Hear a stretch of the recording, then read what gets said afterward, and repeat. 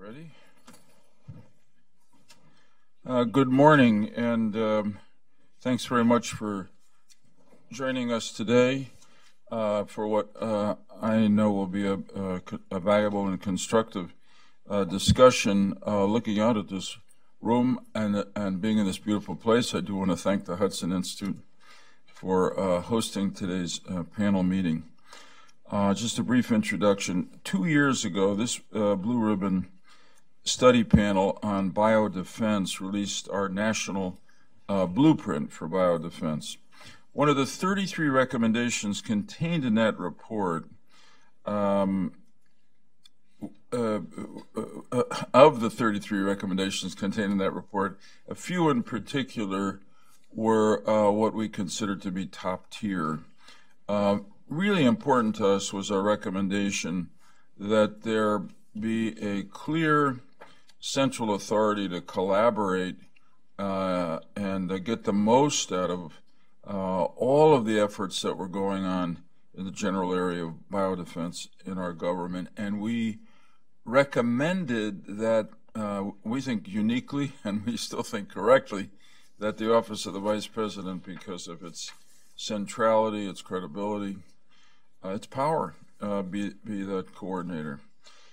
But I must say that even before that, I think among our recommendations, the first is that the country needs a comprehensive national biodefense strategy.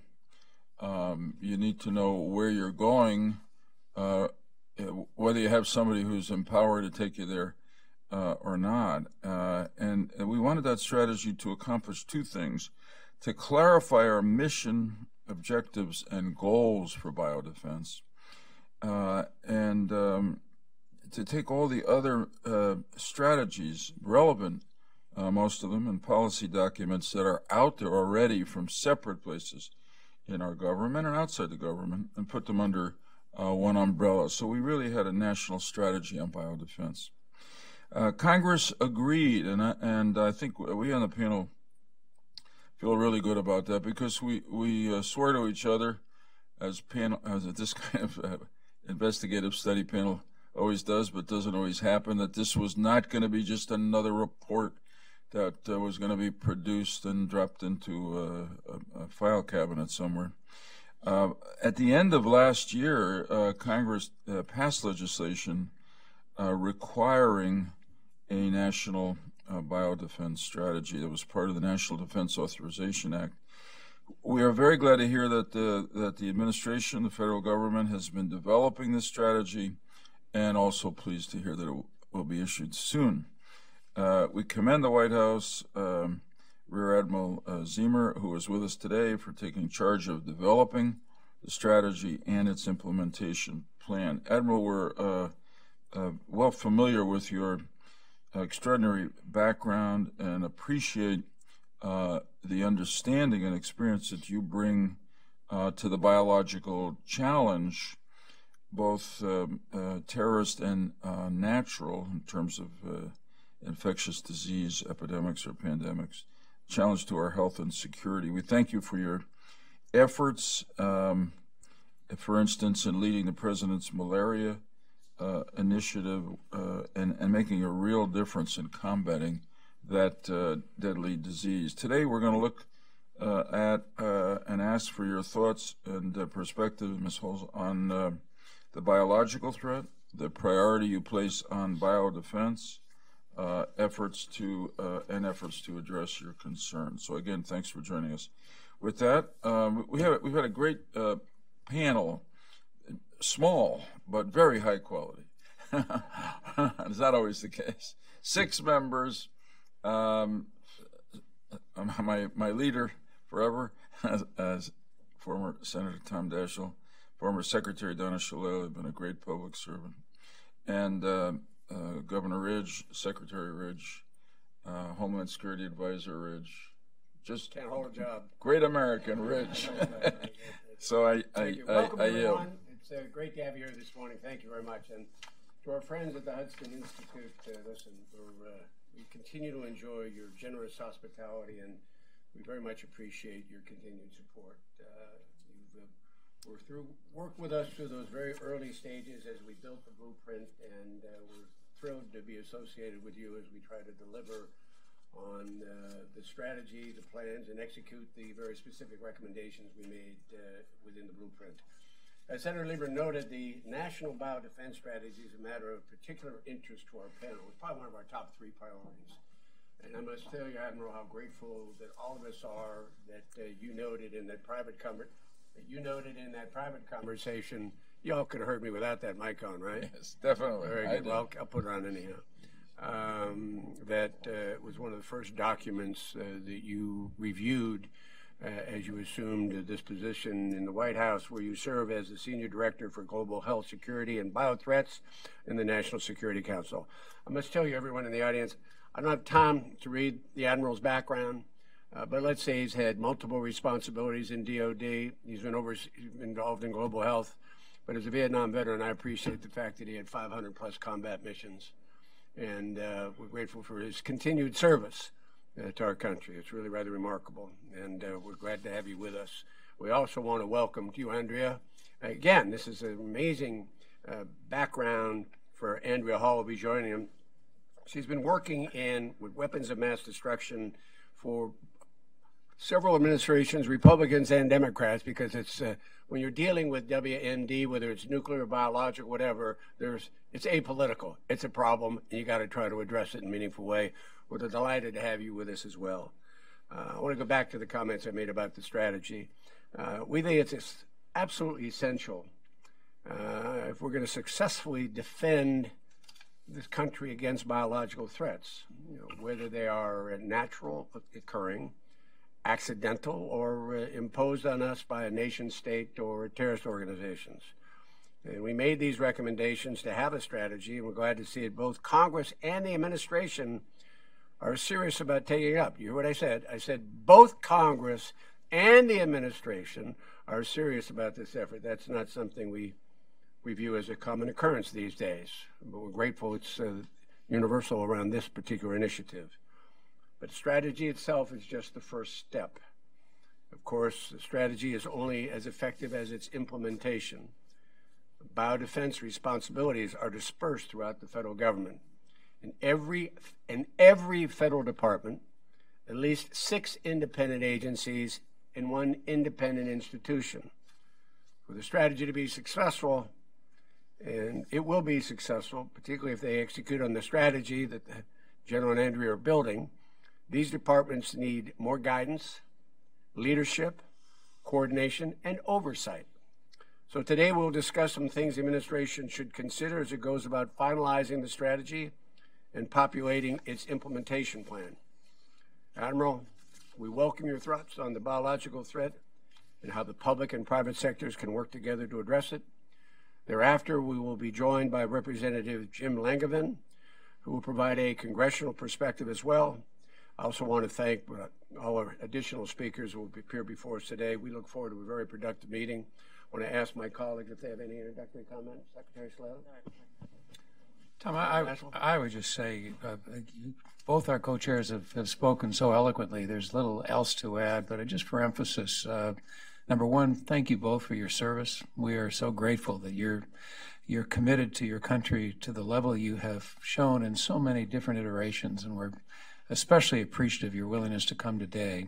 I think we have 3 fundamental challenges. What is the best policy? What is the best organization? And how do we make it a priority? And if we could answer those 3 questions through our work over the next months and working together, and as Governor Ridge noted, this is not just an administration challenge, it's a congressional challenge. And we have an opportunity, I think, to be catalysts and moving forward on all 3 of those levels, and I look forward to working with you to make that happen. Thank you. Thanks, Tom. That was really well said. I appreciate it. Admiral Ziemer, it's all yours.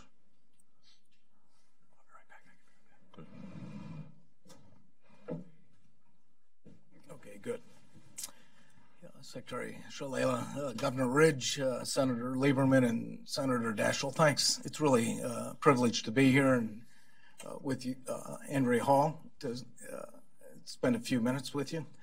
It's my understanding we're going to give you about 4 or 5 minutes of high-level remarks, and then we look forward to your comments and questions and going forward. Let me set the stage with just a couple of comments. Biodefense and protecting the American people from those biological threats is a priority for the Trump administration. The administration understands that biological risks are real and has prioritized that as a serious priority. Thanks for underlining the word priority. It's number 3 on your list. It ought to be at the top. So not only is it a priority at the Oval Office, but our Homeland Security Advisor, Mr. Tom Bossert, has made it a top priority, as well as General McMaster. So we're in good company in terms of a national priority and recognition of what this issue is all about. There's a commitment to be prepared to mitigate the impact of terrorists' use of a biological weapon and also threats that we face from naturally occurring pandemics. And while the U.S. government has been at the forefront of this for a number of years, we've heard repeated comments coming from your panel as well as the Congress, as has been recognized, that we need to do things a bit differently than we currently are. So in this context, the administration has made it a priority to write, approve, and implement a national biodefense strategy. We've learned an awful lot since 9/11, Ebola, and the most recent Zika epidemics that affected us here in the Americas. So with everything else going on in Washington, D.C. these days, we're all reminded how important it is to have forward-looking conversations like you have convened today, and it's a real privilege for me to be here. We know we can't predict the future or when the next incident or pandemic will arrive. Everyone gathered here today knows it's not if, but when. And so we must have a strategy. We must have clear objectives. We must have clear sub-objectives. We need to identify those, prioritize them, and have the resources so that we can implement the plan, the response plan. We all acknowledge at the NSA and the White House the status quo will not get us where we need to go. And we have to adapt our approach to stay ahead of the evolving threats. We all know, again, in this room, that they're changing and they're accelerating each day. It's pretty hard to get our arms around them. By threat, our strategy will define a threat to encompass naturally occurring, accidental, and deliberate biological threats that affect national security of the United States. By target, we will address threats that are directed to humans, us, plants, animals, and the environment. It's a little bit broader than it was before. By geography, it'll deal with incidents both here in the United States and abroad, not counting the DoD presence overseas. I'm told we have about 10 million Americans overseas. So the strategy will blur the domestic and the international line appropriately, and I think that's welcome. And by discipline, the strategy will take a multi-sectoral approach addressing the medical, public health, animal, plant health, emergency response, science and technology, law enforcement, defense and security, non-proliferation, and counter-proliferation, among others. So many stakeholders, including those of you on the Blue Ribbon Study Panel, have called for a more efficient, coordinated, and accountable enterprise. Our goal with the National Biodefense Strategy is to answer that call. Let me just say a couple words about the global health security agenda. We see health security as a national security issue, and the health of the American people depends on our ability to detect, to stop disease outbreaks at the source wherever they occur. And so global health security and the global health security agenda are married and are brought together in the National Biodefense Strategy. I just came back from Uganda, leading the U.S. delegation of where 41 countries, non-governmental stakeholders came together and agreed to extend the global health security agenda another 5 years. An awful lot of work has been done on the global scene to identify, prevent, and address the next outbreak or pandemic. While work has been done, there's an awful lot of work that needs to be done, and that's why we unanimously agreed to extend it. We're continuing to focus on flu. I'm reminded every day that A7N9 coming out of Northeast China is probably the next pandemic that we're going to have to address. So with the recognition of that and being prepared with vaccines that appropriately address that is a priority. Can I interrupt you there, Admiral, with apologies? What's the status of that now, that Chinese, is it a flu? It is a flu, yes, sir. Yeah. It is the avian, it's a transfer from fowl to human and then human to human. Right. And what we're seeing right now is CDC and our technicians are tracking that carefully. We've seen 5 waves of outbreaks. Yeah. We are now starting the 6th, and each wave seems to be getting a little bit more intense and concerning. The good news is we're tracking it, right. And we have a lot of collaboration with not only our own domestic agencies, but the international agencies. Okay, we learned about it at one of our last meetings. I gathered that, at least at that point, there was a high rate of fatalities associated with it. Is that still true?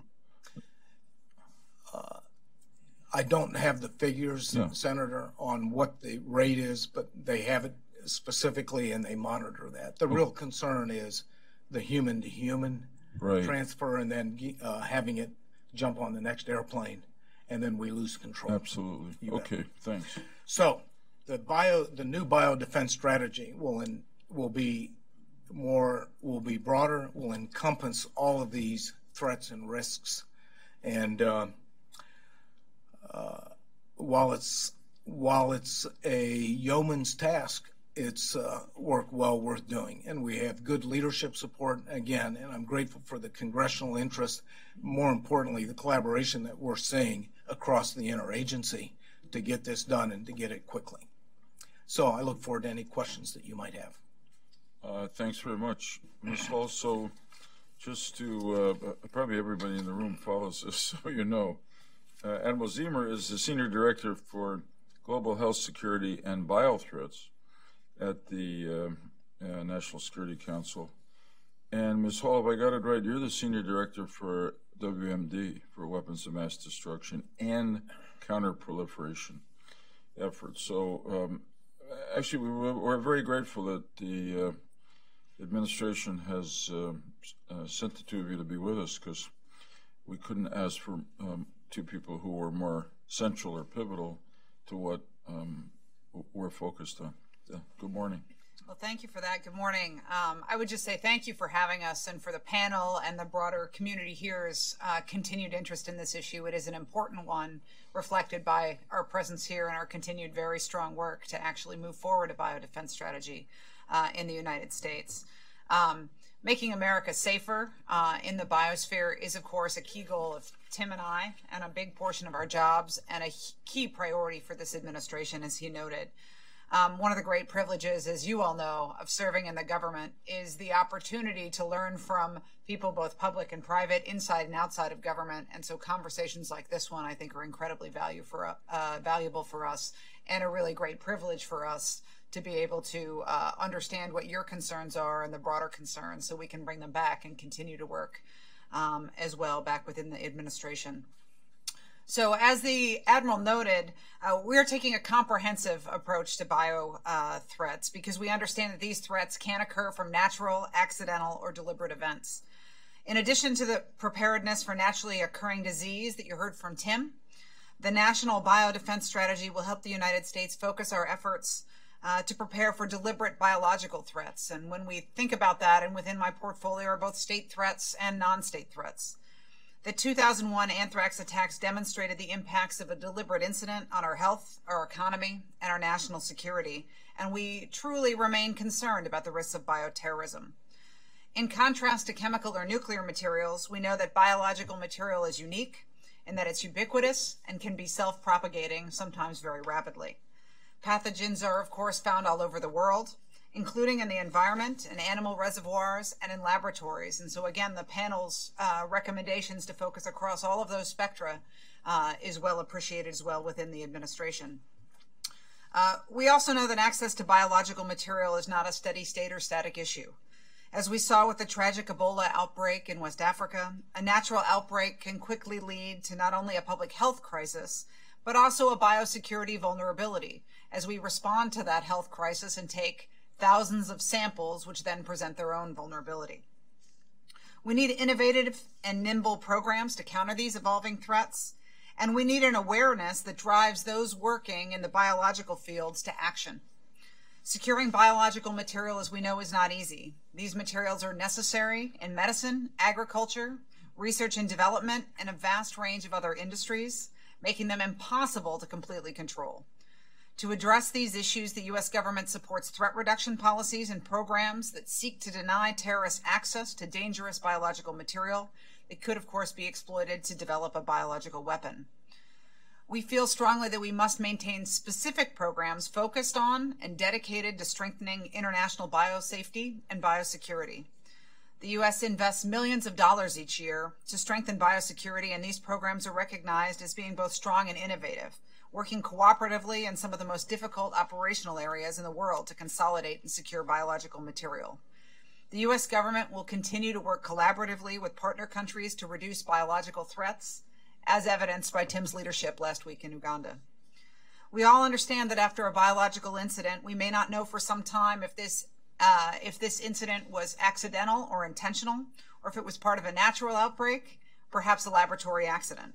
So we advance policies that strengthen multi-sectoral collaboration for effective prevention, detection, and response to biological incidents in the United States. Furthermore, it's vital that health, security, and crisis response professionals be synchronized and have the resources they need to respond to biological incidents quickly, especially during bioterrorism events.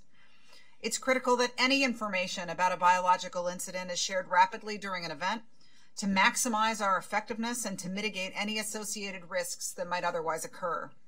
Rapid recognition and identification of deliberate incidents, paired with these mitigation efforts, are also key to deterring future attacks.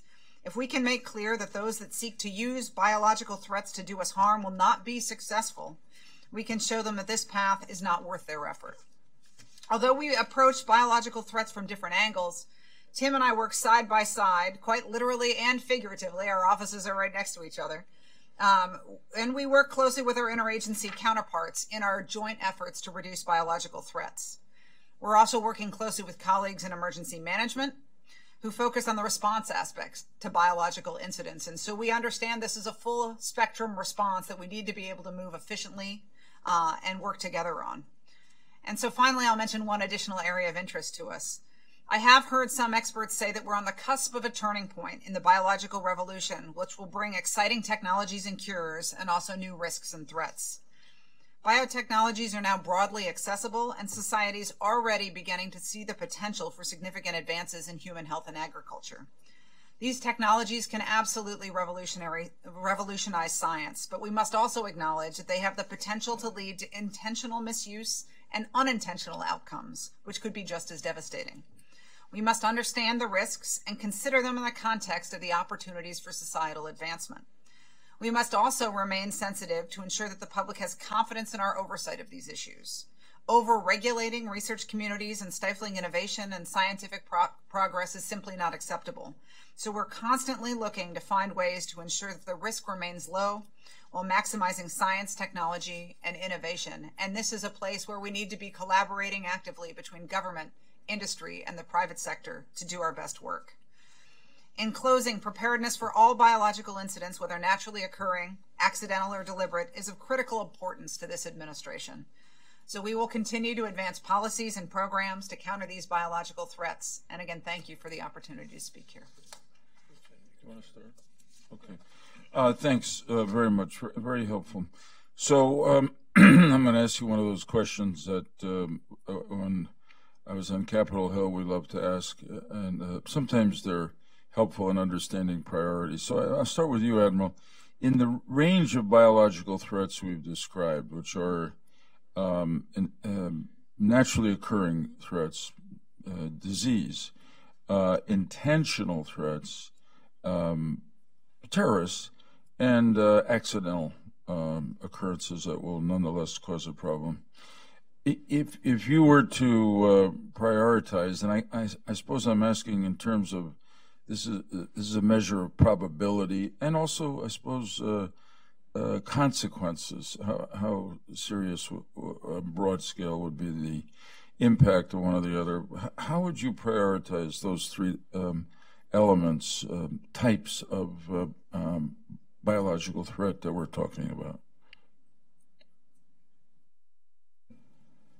Yeah, my response would be it would be biological in the infectious disease flu side. Now the real question is, as we look at the full spectrum of risks, what are the risks, and then how do you play that out, and then what's the consequence of an incident? That's pretty hard to predict. So being prepared for the full spectrum is the goal. But for the huge pandemic, I think the flu outbreak and having an appropriate vaccine to counter it is the top at-risk incident, and then it'll take us a while to develop a vaccine to counter that at the scope needed. And so I look at that as the blinking red light. Okay, I don't know if that answers your question. It does. That's helpful. And I'm inferring that part of your calculation are the potential numbers of people that could be affected by an infectious disease outbreak. It's not to say that a biological terrorist attack might not affect a lot of people, but as we've seen over history, including the Spanish flu epidemic, most notoriously about a century ago, they can really make a lot of people sick or end their lives. When you look at the economic impact and then the impact on just the human response side, a uncontrolled epidemic becomes a political risk, a human risk, and then it just destabilizes everything. Right. We know that from experience. The real goal is to get out ahead, to first of all, to identify it, and then minimize the spread, and then accelerate the antidote to deal with it. So if we have a virus that is unidentified but is spreading, the sooner we get that to the labs, develop the vaccine, and that'll be a 4 to 6 month time period. So if we can compress that I think is where we need to focus. I agree. Ms. Hall, let me ask you this, also priorities. You're the senior director for WMD. It's one priorities, but to some extent, I must say I myself am surprised and grateful that we haven't been targeted by terrorists with a biological attack since 2001. Is this a clear and present danger to our country? So I think the terrorist threat, as we can see as we watch ISIS, the Taliban, Al-Qaeda, as we look at all of these different threats that are out there in the non-state sphere, I think we have to recognize that those threats are constantly evolving. And so I would love to say that we know what the next 4 threats are going to be, but quite frankly, we don't. And so I think, as I noted, that our ability to respond quickly, and these are all the same things you need to do for a pandemic or an accidental release, but our ability to respond quickly helps prevent terrorists from going there. It also requires to be very good at getting the kinds of biological threats, biological terrorist events that would be most devastating. It requires expertise and holding space over time, right? This is one of the critical things about the campaign against ISIS right now, is we have to get them out of the territory where they can hold and be comfortable and continue to evolve in ways that will even more seriously affect American interests, right? I think that's where we need to be as we look with bio or other terrorist WMD threats, is we need to not give them the time to develop and innovate in the ways that will be most damaging to us. Because, of course, the spectrum that terrorists can get to with even biological WMD threats is very significant. They can be, you could use a biological weapon in a very inefficient way and do very little, health consequence damage. It still could be emotional or societal damage, or they can be the same things that end up in the sphere of a pandemic. And we have to make sure that they just don't have the opportunity to do that. Good. Well, one last question. As you know, I'm sure, in the National Defense Authorization Act, the deadline for presentation of the National Biodefense Strategy just recently passed. I'm saying for myself, and I think that everybody on the panel agrees, we're not going to raise our voices and chastise you for that, because we know you're focused on it, we know you're working on it, and we'd obviously rather it be a thoughtful and comprehensive document. But I cannot resist asking what time frame we're working in and when you hope to have the National Biodefense Strategy presented to us.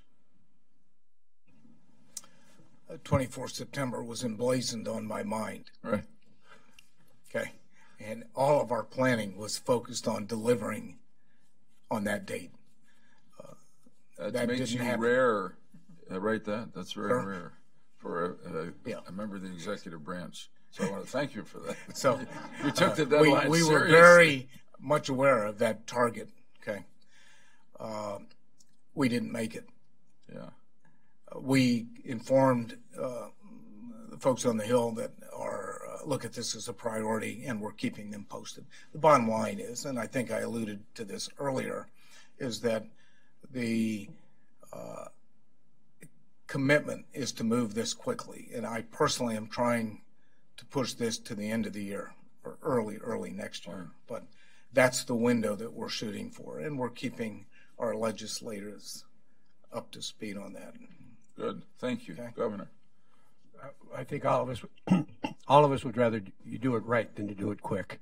So we appreciate their response. Secretary Shalala? Yeah. One other thing is, as you know, the national security strategy is coming together, and the intent of the administration is to look at a number of the priority strategies to make sure that they're integrated and they're complementary. Yeah. And so that's part of the endeavor, is to make sure that we are in sync with the national security priorities as well. All the better. Thank you. I have a substantive question, but before I ask that, you both have these really cool job descriptions. Could you explain to me the difference between what you do and what you do? Well, hopefully we do this seamlessly. And I think the degree to which we work together, we also play in some gray space, which plays to each of our strengths. So my job is to look at the deliberate threats from state and non-state actors predominantly, right? As we have already discussed, there's some gray area in that, and certainly things like biosecurity fall into that gray area between us, right? Where part of the idea of biosecurity is to keep the terrorists or non-state actors or other threats out of places where they are, and part of it's just the good government of threat reduction, of making sure that every lab, whether there's a deliberate threat or not, is safe against the potential that somebody could exploit it. And so I would say if we know it's a deliberate threat, it falls more into my bailiwick, and then we work together in the middle space and try to come up with policies that, to the extent we can, efficiently target both of those, and I think many of them do. Yeah, the official title of my responsibility is Senior Director for Global Health Security and Biodefense. I asked what that meant when I was recruited for the job. I have 3 directorates: Countering Biological Threats, run by Dr. Hillary Carter; she is the bridge between our two worlds, works for both. The second directorate is medical and biopreparedness and that's run by Dr. Lou Borio, who is from FDA and HHS. I can't have a better person running that. And then the third directorate is global health development, which includes all of the traditional foreign assistance health programs, Gavi, PEPFAR, the President's Malaria Initiative, maternal and child health. So it complements the traditional health piece, but it also brings in the biosecurity and health security, and then complements this whole agenda. Thank you. That's very helpful. My substantive question really has to do with vaccines.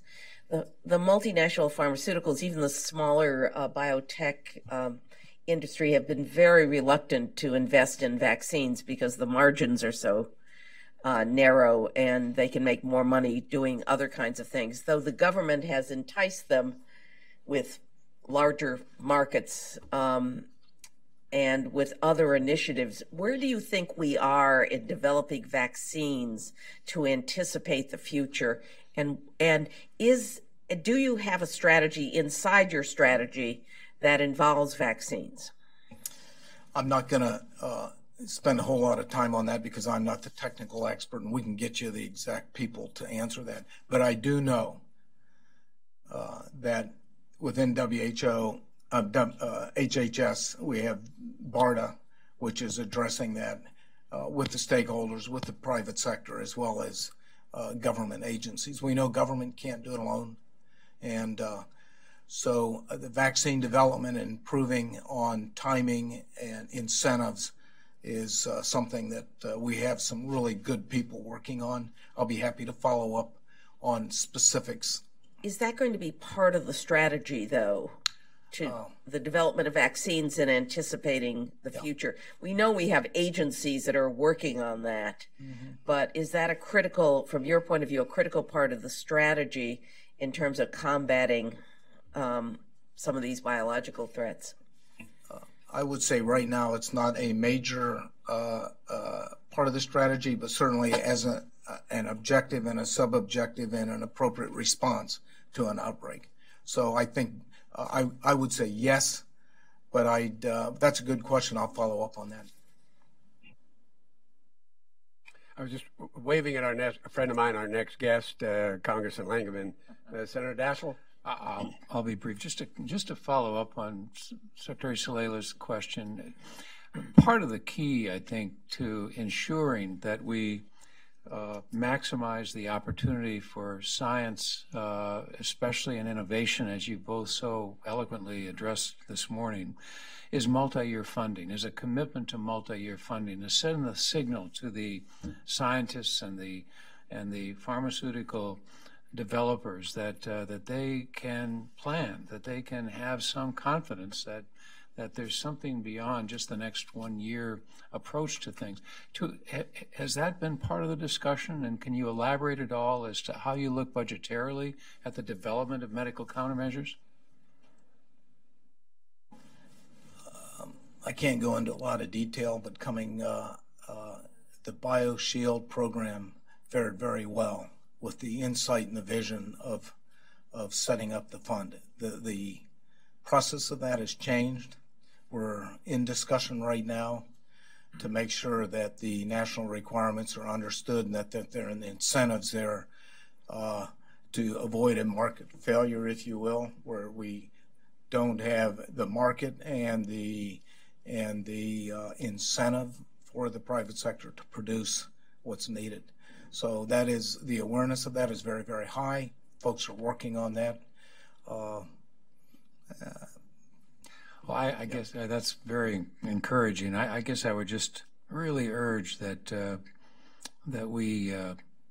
we fully appreciate the impact that multi-year funding could have in the development of medical countermeasures in a successful way. And I think that's so important.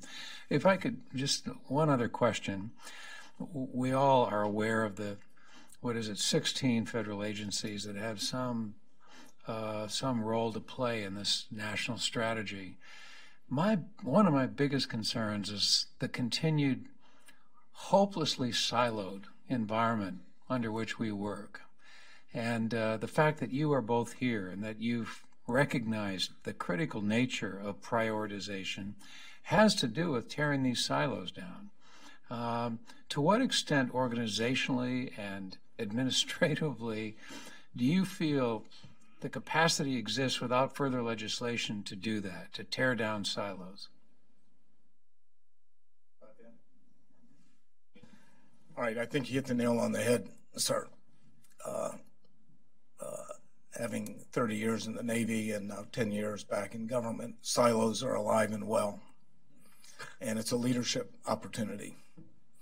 And it takes the administration, it takes the Congress, and it takes our advocates to identify those and look at defining an objective through a clear strategy that then reflects our priorities, objectives, and sub-objectives and a common mission. And to get everybody on the same page is challenging. Without that sort of vision and endeavor, we'll continue to beat the silos. But again, getting back to the biodefense strategy, it is an effort that if we follow through and we get the support of the agencies and the Congress, we have an opportunity to start eroding some of those silos. And based on my experience and the work that we've done to date, I think we have a healthy understanding of the impediment that those silos are now creating and the need to see those go not vertical but lateral and work on that. It's just off the top of my head. Thanks, Senator Daschle. Congressman Langevin is here, and he's been good enough to come. He's got to go back to the Hill, so we're going to move to him. I do want to thank you. I do want to say, if I may come back to a central point, the reason we recommended that the Vice President be given this central authority for biodefense was just what we were just talking about. The number one reason was the silos. So if for some reason you don't adopt our brilliant suggestion, I hope you will. I hope you will make a recommendation that will really empower somebody. Let's say in the NSC, let's say a retired admiral with a distinguished record of service to our country, to really break down those silos, because those. All of us have dealt with this, and not just in this area, other areas. Silos are resistant. They don't want to go down, or the people who are inside them don't want them to come down. So I appreciate that. I want to thank you very much for your service. I think we've had a good discussion. You know what's on our mind. We know what you're up to. We appreciate it. I must say just finally that in the midst of all that's happening in this city with the constant daily reaction to tweets or special counsels or glory, whatever members of Congress say about something, and it's really a tumult. It is really quite reassuring to see, to me, that the government is still working, and people like you are at work trying to get ahead of a real threat to the security and health of the American people. So I want to thank you for that. 30 seconds. Tom, please. Sir. I just want to echo the Senator's comments. The fact that this administration and you two personally, the first meeting we have this year, the Blue Ribbon meeting, are here, and that it has at least caught the attention of not everybody in the White House, but critical people in the White House, and that you've embraced the report. You view it as a part of the architecture. At least you've tried to embed some of the recommendations and embrace them already. And so we're grateful for that because we're only going to break down those silos if there are people in the White House who get access to the funding, OMB, who oversee the rest of the executive branch, cabinet agency, cabinet agency, cabinet agency, so they can reach down and say, remember the strategy? Well, there were lines in the road, and you're going in the ditch, and you better get that back down the road. And so we're very grateful. It's very, very, to the Senator's point, it's very, very grateful. And I also think it's very appropriate, and I want to, you both have extraordinary records of public service. It's a noble and worthy cause. This is a serious threat, and we're delighted to have people with a record of service and the commitment to dealing with this as a threat to both national security and economic security on top of it.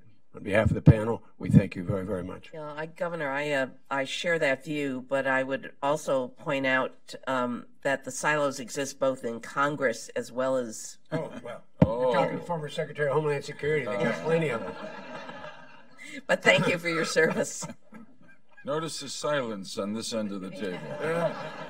I would have had some senators helping me along. No, right? we tried. But I actually did. We tried. I actually did. Thank you so very much. Thanks very much. Have a good day. Good day. Godspeed Thank in your you. work. Congressman, we welcome you. Good for you, man. He's a pretty remarkable guy. Yeah. Absolutely.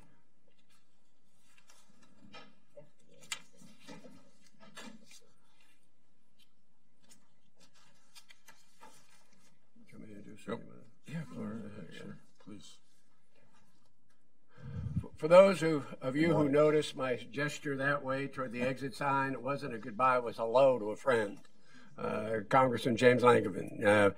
We're delighted. He's here for many, many reasons. One, he's been so involved with this effort of on the blueprint from day one, number one. Number two, he has very critical positions both on armed services and homeland security.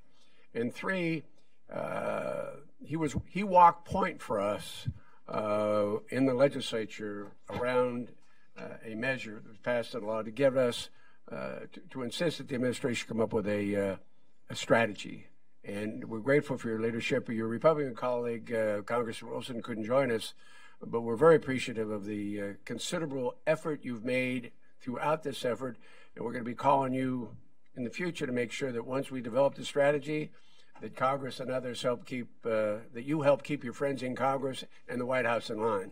Congressman, welcome and thank you. Fair enough, Governor. Thank you very much for the welcome. It's great to see old friends here. I thank each of you for serving on the panel, but also, especially for your commitment over many years to public service and to our nation. So I thank you for that. It's great to see you all again. And I want to begin by give you Congressman Wilson's regards. He apologizes that he can't be here as well, but he and I certainly have worked on these issues over the years, as you pointed out, Governor. And I have been a big fan of the Blue Ribbon Study Panel on biodefense.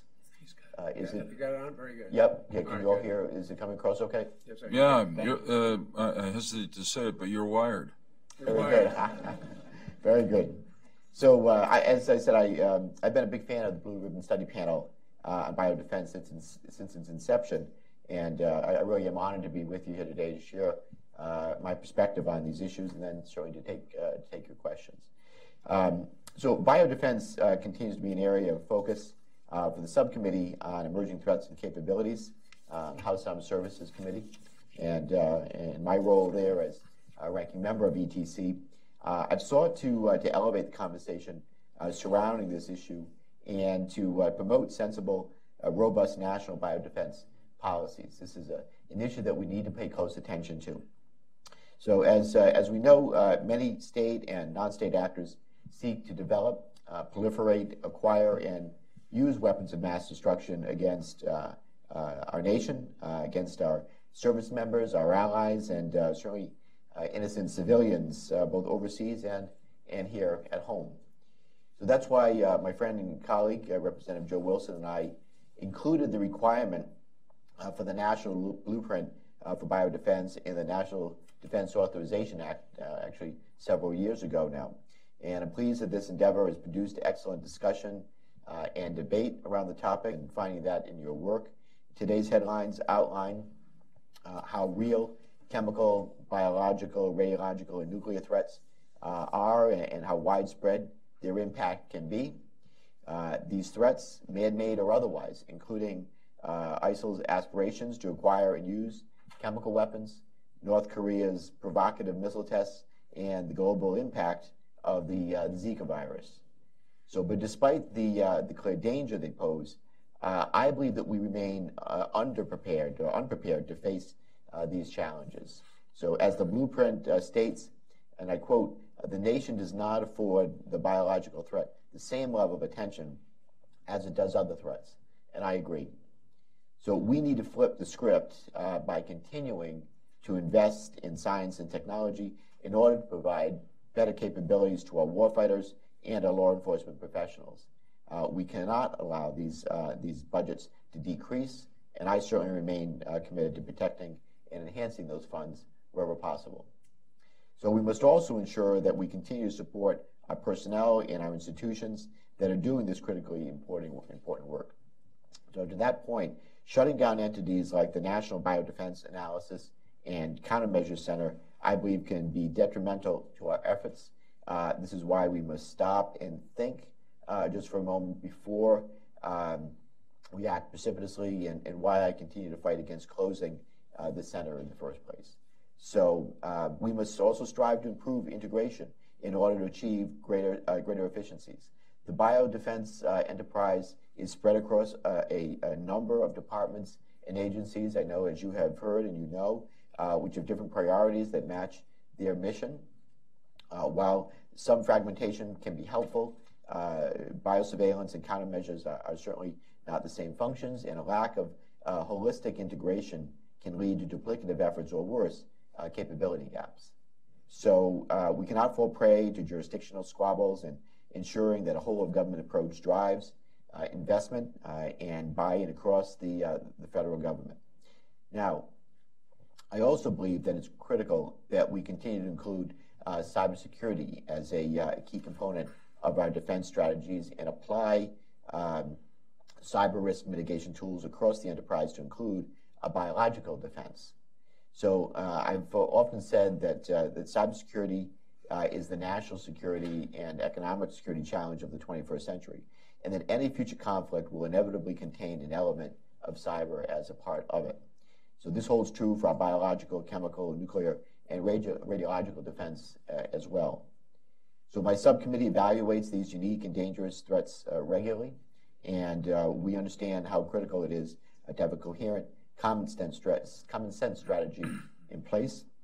This is why ETC stepped up oversight over the Cooperative Threat Reduction Program at the beginning of the Congress. Biological agents, once released, clearly know no boundaries. So improving our foreign partners' capabilities to secure and dispose of WMD materials is in everyone's best interest.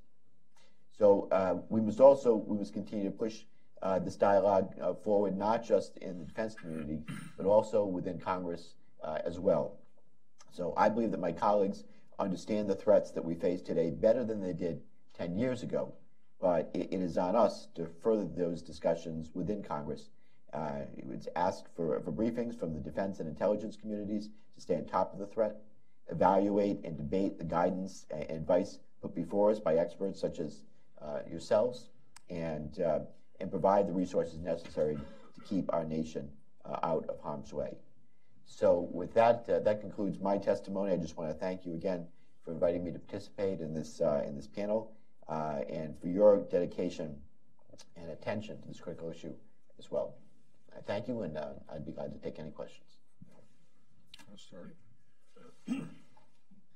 Well, first of all, we thank you for your sustained engagement. I speak for the panel. We wish all members of the House and Senate paid as much attention to this threat as you have over the past couple of years, and took it as seriously as you do. I know there are a lot of issues up there, but one, we're grateful that what you and your colleague, wonderfully on the other side of the aisle, were able to accomplish, because of obviously the witnesses that were here before embraced that legislation, that focus, and built a strategy. The next step, however, will be the implementation of the strategy. And I guess all of us who have served in the executive or legislative branch have concerns about still the breakdown of jurisdiction. And I wonder if you might have some give us the benefit of some thinking as to what this panel might do, because we're in a public advocacy role, to try to help the White House implement this strategy. And it also has to do with funding. Part of the implementation will be, where do the funding dollars go? And you sit on two of the most important committees as it relates to this issue. Do you have any thoughts in that regard? Sure. Well, certainly the work product, I believe, will speak for itself, but having experts like yourselves being out there and continue to provide continued focus on the topic and getting the word out, educating members and staff, through briefings and the hearings that we can request and hold on the Hill, that'll be an important part of the effort. And then making sure that obviously budgets match the strategy. That we can't just spend all this time and effort and this focus on a critically important topic to our nation and our allies and our forces, and then not properly fund the implementation of it. So we hear a lot about breaking down of silos, and that does apply to Congress as well, as we well know. And we've got to do a better job of coordinating and making sure that we have sustained focus on the topic and then implement it. Well, I think your leadership around the insistence that they start with a strategy, a blueprint. Presumably you thought that was very important. Before you build a house, you better have a blueprint, right? So we appreciate your leadership in that regard. Secretary? Thank you very much. Congressman, your support of science and technology is extraordinary. But since you served at the state level, both as a representative and as Secretary of State, I wanted to ask you about your observations about the need to develop the infrastructure at the state level on these state health departments, local health departments, and whether you had thought about that in terms of your longtime support of health. Yeah, we actually did when I was on the Homeland Security Committee early on, we certainly did a deep dive on the issue of dealing with pandemic influenza, for example. And we actually held a hearing in Rhode Island and other places and focused on state capacity to be ready to deal with these types of things. And states like Rhode Island, like most states, are always strapped for resources, and there's a number of issues that they're dealing with. Having the states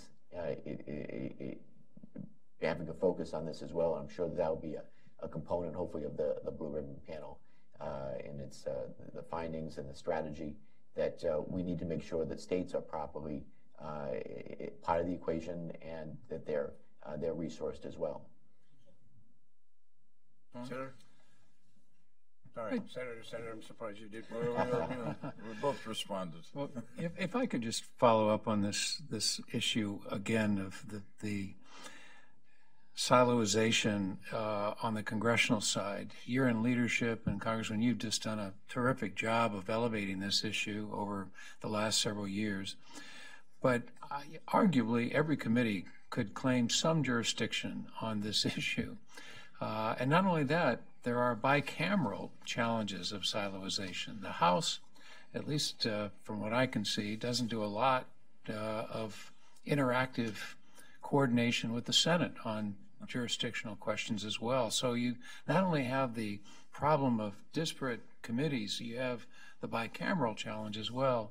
If you could wave the magic wand and just say, this is how we ought to do it, is there a lead committee? Is there an exclusive committee? How would you design? You've given us a lot of thought, and frankly, I don't have an answer, so I will take anything you can offer. But it would really be helpful, I think, to have someone as thoughtful as you address that need for some degree of structure as we look at this issue.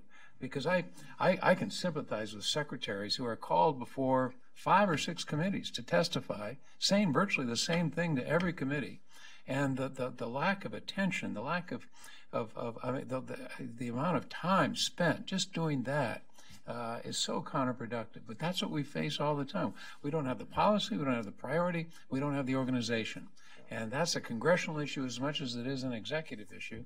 How would you look at the organizational challenge we face in siloization when it comes to this question, at least in the House, if not bicamerally? Well, Senator, you hit the nail on the head. One of the biggest frustrations that I've had to deal with in my time in Congress here is just the myriad of committees and subcommittees that can claim some type of jurisdiction over some of our most critically important issues, and I have certainly dealt with that on the cybersecurity front. It's why it took a better part of a decade to get legislation through on information sharing, which should have been the low-hanging fruit, if you will, of how we better protect ourselves in cyberspace and inoculating ourselves from the threats that are known. And the same can be applied to this topic, which is critically important as well. If I could wave a magic wand, I would have leadership in both the House and the Senate designate a primary committee or limiting to a very small handful, and I say one or two on each side of the Congress, and not allow the other committees to claim sequential referral and just bring the process so much to a crawl that it's almost to a halt. So that's what I would do if I had my way, and I will certainly look for those opportunities to have that streamlining done. But it really is, in many ways, a leadership issue that if the Speaker were to designate just a couple of one or two committees, and then again the relevant subcommittees within those two committees, I think we'd get proper oversight and we'd have the process streamlined. And that, I think, that can apply to a whole bunch of topics. I understand that the founding fathers set up our process to be slow and deliberative, and so only the best ideas move to the top. But the downside of that, of course, is that when you have a critical national security issue like this, the bad guys aren't standing still, and they're not necessarily dealing with sequential referral. They're plowing ahead, trying to do us harm, and we've got to get better organized. And I think streamlining would be a major way to do that. Thanks, Tom.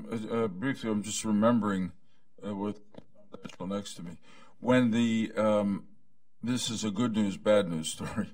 When the 9/11 Commission reported, its report really covered so many different parts of the government that there were many committees in the Senate that could claim jurisdiction for parts of the report. Senator Daschle and Senator Frist made a tough decision, which was that if anything was going to get done, they would ask us and Senator Collins and me in the government, then called the Governmental Affairs Committee, later Homeland Security and Governmental Affairs, to take this on. We would consult with the other committees where relevant, but to take it on. It happened that we did, under the rules, have responsibility for the organization or reorganization of government, but that was a basis. Anyway, it was a real leadership decision, to make your point. So we had some tough discussions, came out with a report. Really, I'm proud to say, thanks to everybody, including the two leaders, an extraordinary percentage of the recommendations were adopted. The biggest failure was in the recommendation that came from the 9/11 Commission and was embraced in our bill, was to basically cut out the silos in Congress, so that people like Secretary Ridge wouldn't have to report to many committees. And it was I can remember those days on the floor. Just one committee chair after another got up and removed his part or her part of it. So it's a battle, but it's worth doing. And again, I want to join this chorus from up here, Jim, and thank you and Joe Wilson for the leadership on the National Biodefense Strategy.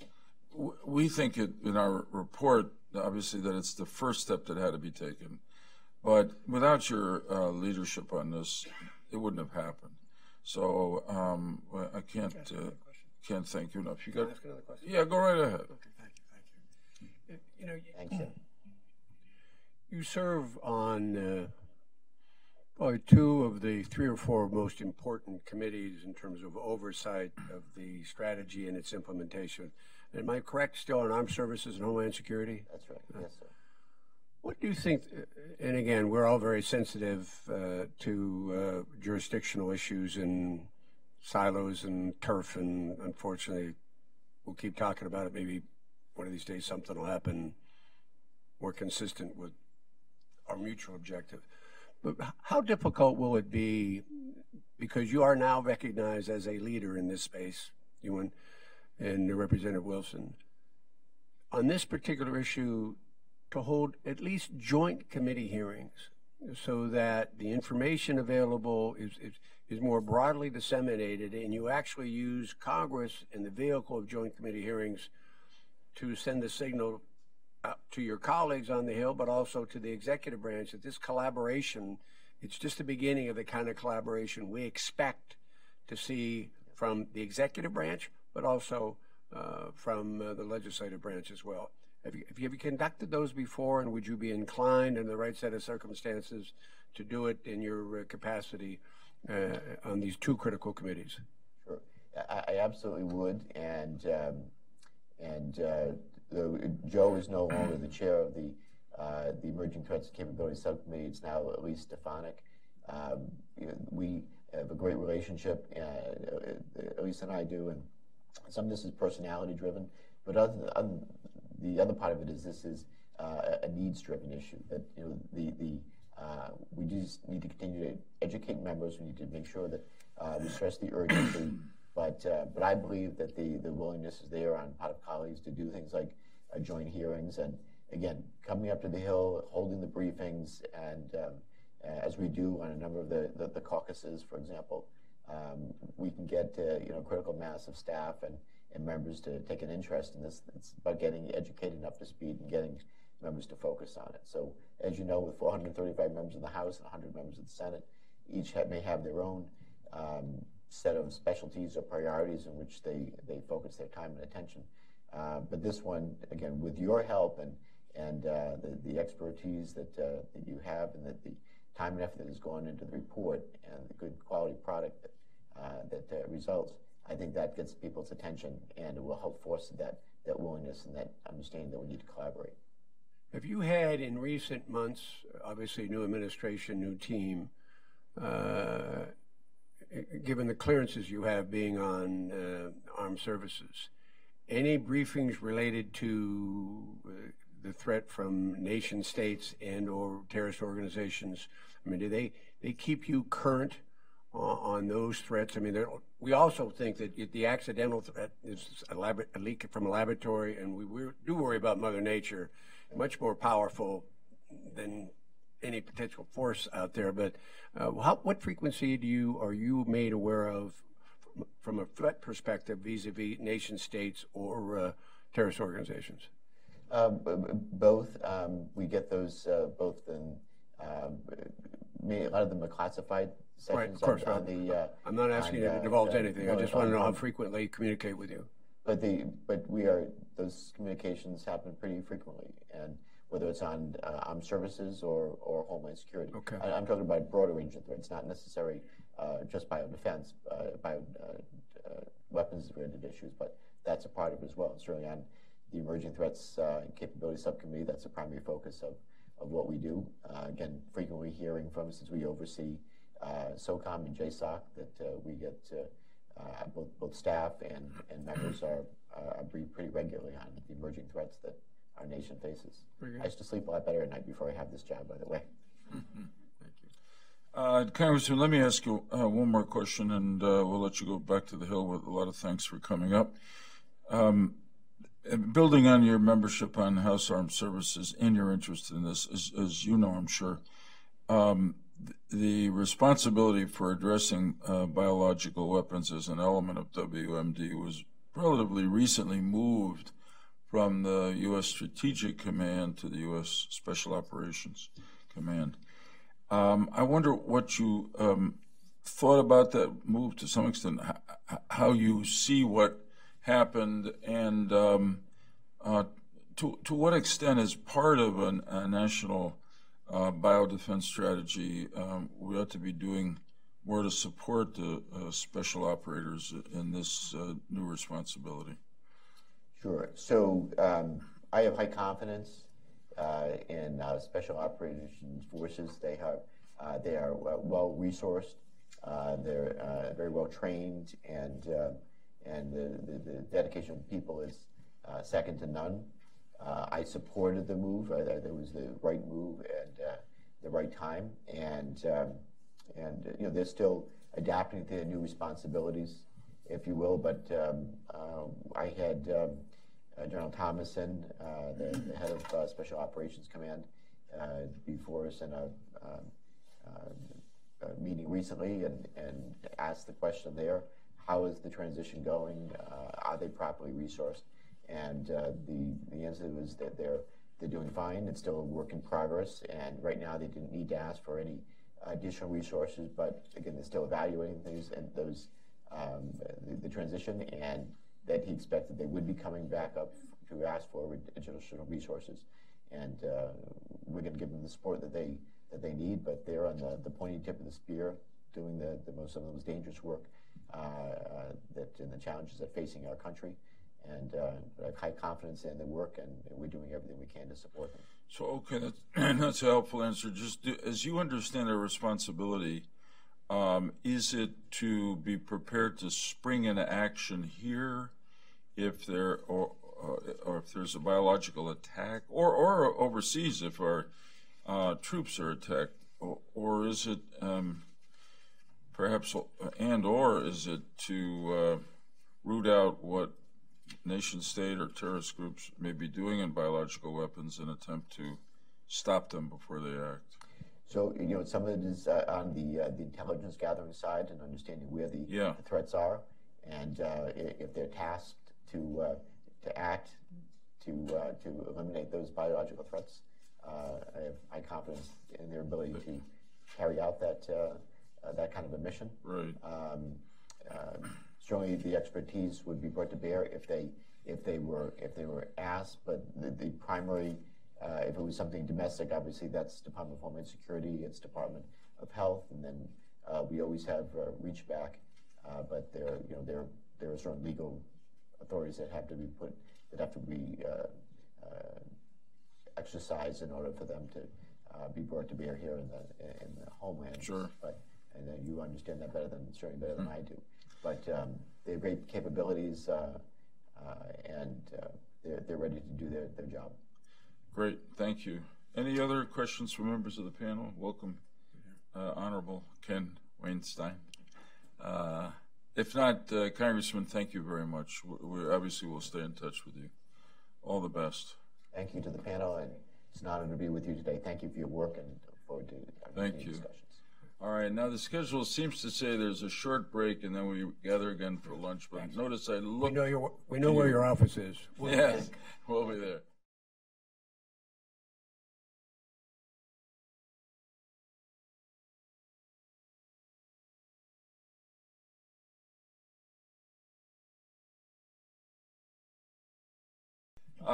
We're very both happy and honored to have Dr. Tevye Troy as our luncheon speaker, former Deputy Secretary of the Department of Health and Human Services,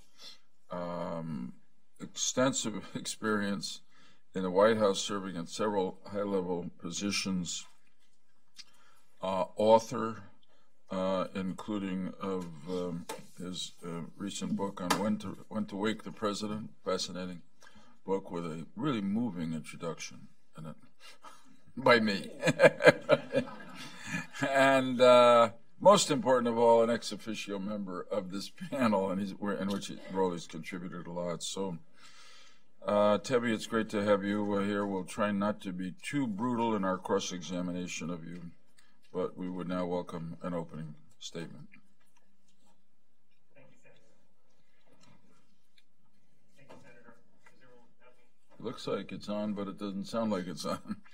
Oh, no, there you go. Whoop. Why don't you grab the other one?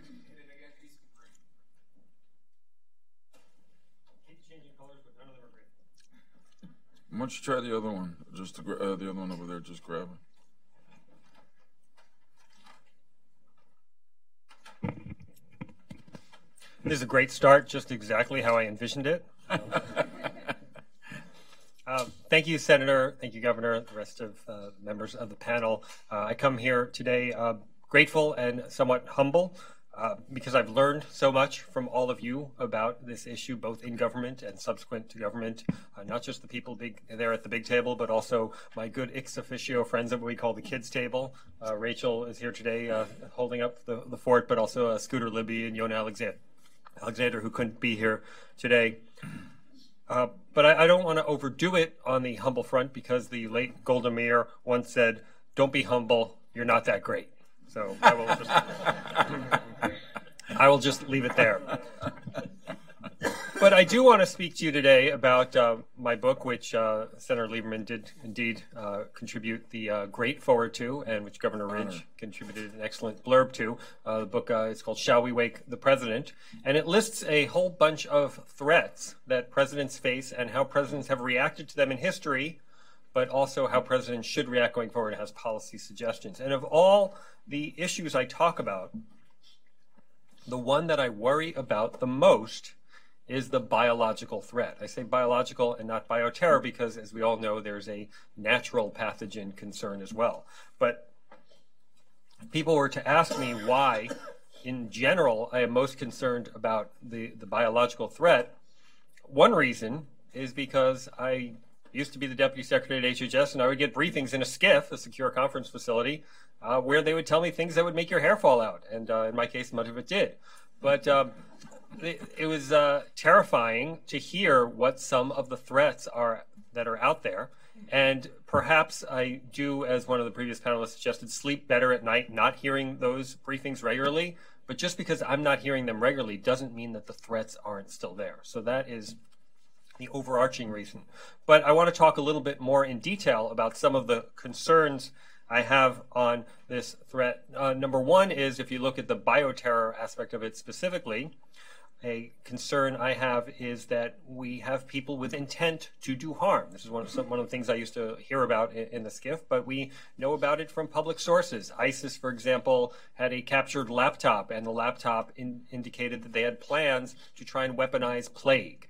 Now, I'm not that concerned about plague per se, because I think it could be addressed with antibiotics today. But if they're looking to weaponize pathogens, that is a problem. And we just saw in New York this week that they have the capability of taking people who are here and radicalizing them while they're here and getting them to do terrible things. And the person in New York rented a truck. But what if somebody was radicalized who works in a biological facility? So that is a concern. Another concern I have is that it's very hard to defend and very hard to detect. You can't see the pathogens. And what I did in my study of history is I found that in previous instances of what you could call biological attacks, so I looked at the attempt by German agents to infect American horses with glanders in World War I so that we couldn't use them in the cavalry. I looked at the Bhagwan Shree Rajneesh in Dallas, Oregon in the 1980s when they tried to poison salad bars with salmonella so that they could win a local election. And then obviously there was the anthrax attacks of 2001. In all of those cases, the threat was either not detected at the time, certainly not in the World War I situation. The Bhagwan Shree Rajneesh, we only found out about it because the people who were the perpetrators admitted it a year later. There was definitely illnesses going on in Dallas, but people didn't know what had happened until the perpetrators admitted it. And then with the anthrax attacks, we never definitively identified the culprit, although we think we did. The person who of interest committed suicide before being arrested. So this inability to detect these things in advance or to identify who is doing it is another concern that I have. The other problem that I worry about is the potentially devastating consequences. We've talked in this panel about the Dark Winter exercise that found that 1 million people would die in case of a major biological attack, and that we would only have that vaccine at the time for about 5% of the population. The NSC also did a study back in the Obama administration that found that such an attack would cost hundreds of millions of dollars and kill hundreds of thousands of people. So very, very significant dangers. And it's not just remote exercises or tabulations by people at tabletop exercises that tell you this. We've seen in our history some really problematic examples. One thing I talk about extensively in my book is the 1918 flu. It was not a biological attack, but it was a pathogen. 675,000 Americans died, perhaps as many 50 million died around the world. And what I found in my book is that President Wilson really did not stand up and do what needed to be done in that situation. Now, one of the themes of my book is that the expectations on presidents have significantly changed at the time. So there's a limit to how much blame you can put on someone 100 years ago when the expectations were so different. I talk about how in the 19th century, presidents, because of lack of communication, often didn't even know about disasters that were taking place. In 1811, there was an earthquake in Missouri, and President Madison was in charge at the time, and he didn't really know about the extent of the damage for 6 weeks. So what's he going to do at 6 weeks after finding out what the problems are? And so it's not like today where you have the immediacy of modern communications. It's also, there was not a constitutional expectation that presidents would get involved in these disasters. But over time, the expectation has shifted to the point now where we do expect the presidents to be involved. And so I would hope if something like the flu situation happened, we would respond better. Also, you had the Ebola situation in 2014. Fortunately, it didn't cause that many deaths, but it certainly caused a lot of panic, and a lot of the promises of the public health community that we could control Ebola and that it wouldn't spread person to person here in the U.S. were found to be not accurate. Now, in part because they didn't follow proper procedures. And again, it didn't spiral out of control, but there was a lot of panic about Ebola. And if there were a more intense situation, the panic would obviously be a lot worse. I also did a kind of intensive look at what would happen in some kind of attack in New York City. And I found that New York City was particularly vulnerable, not only because it has been the target of a large number of the terrorist attacks that we've seen in the U.S., or the terrorist attempts that we've seen in the U.S., including the attack this week, but also because it's, I think, uniquely a hard city to get a proper response in. 300 square miles, 5 large boroughs, 62 hospitals, 150 different languages. So it's very spread out. It's hard for the first responders to interact. But also because there's 240 skyscrapers in New York City. That's almost 2.5 times as many in Chicago. And one of the problems we know that terrorists face in trying to perpetrate a biological attack is the dispersal issue, that you could put something out there and the wind can take it and then it loses its effectiveness. But in a skyscraper, if you can get into the ventilation system, there are potentially thousands of people at risk. And we know there were 50,000 people in the towers at 9/11. Fortunately, most of them got out, but obviously, tragically, about 3,000 of them did not. So the skyscrapers are something that I worry about, and I know we've put more attention to looking at the ventilation systems, but it is, all you need is one to be vulnerable. So those are some of the problems as I see it, but I also think that we have some important tools, and I want to talk a little bit about that. I think presidential attention is an important tool. I think if a president focuses on something, he can move the government and break through those silos that Senator Daschle, you were complaining about rightly earlier, that these silos are hard and they're hard to break through, but I think presidential attention is one of the abilities, one of the tools we have to get through it.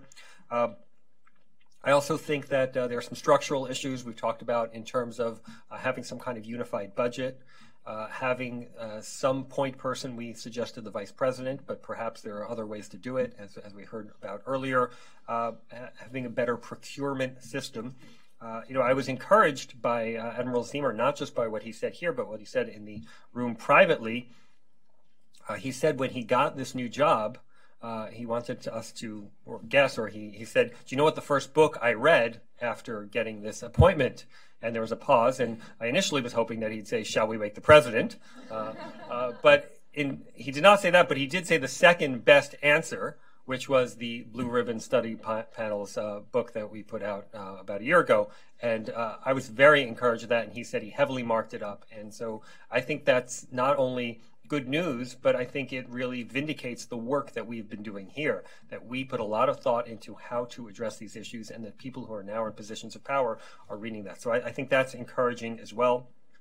I think we do need to focus on prioritization. There are obviously dozens of potentially dangerous pathogens, but we know, and you can't defend against them all, but we know that certain ones that are bigger dangers, and I think we need to focus on that. One concern I have had that I mentioned earlier in our private session is that we identified Ebola as a threat in 2001. And we also had NIH report positive trials of a vaccine in monkeys, also in 2001. Well, 2014 came around, and we didn't seem prepared, and we didn't have that vaccine ready. So I think when we identify the threats, we need to act on it and improve our procurement system so that we get the responses, the countermeasures ready at the appropriate time. Another concern I have is about distribution. I think we have an SNS, a Strategic National Stockpile. We spent $7 billion on it, about $500 million annually to maintain it. And it's very good at what it does. But what it does is it gets stuff within 24 hours, countermeasures within 24 hours, to a generalized location. And the distribution of the countermeasures to the individuals from that generalized location is up to the states and locals. And we know that there are variations between state and local, among state and locals, about how good they are. We saw this recently in FEMA's responses to Hurricane Harvey and then Hurricane Maria. Texas is very good at its state homeland security response, and they were able to distribute materials. In Puerto Rico, it's just a much tougher situation, not just because of the lack of roads, not just because of the fact that it's an island and it's more remote, but the homeland security operation in Puerto Rico is just not as robust as that of, let's say, Texas or Florida. So there are state and local variations that we need to be aware of. On distribution, I think we need to be looking at more options. I know we've looked at postal in the past. There's the pod approach, the point of distribution, which works for many people, but you have to worry about people who are older or have disabilities who may not be able to reach that distribution point. I also think we need to partner more with the private sector on this. I think the private sector, in terms of distribution companies, vaccine companies, for example, know how to guard vaccines. They know how to maintain the proper temperatures, and then they know how to distribute it. And so I think we should work closely with the private sector to get that taken about. And then there are new innovations like drones that can deliver things to individuals at a relatively low cost in a particularly safe way. I mentioned the state and locals. I think we need close partnership with them, because if the states and locals don't do their job, the federal government can do a great job, and it won't necessarily solve the problem, in large part because of distribution. But also, you look at a place like New York City, and I mentioned some of the concerns I have about New York City, and I do have some, but I also know that New York City is doing a tremendous job in preparing for these kinds of things. Not only does it have its own intelligence unit, which unfortunately it had to develop because the CIA would not share intelligence with New York on a timely basis, but in addition to the intelligence unit, it has a very active public health department that has done tabletop exercises, that has done distribution run-throughs, that knows how to get things to the people of the city should something bad happen. And so I'm encouraged by that. I'm not sure every other place is as effective. I look at the Washington Metro, for example, and I'm not even sure they can run the red line, let alone get things to where people need them at times. So I think the variation is an issue. And then there's individuals, and I think individuals have an important role to play.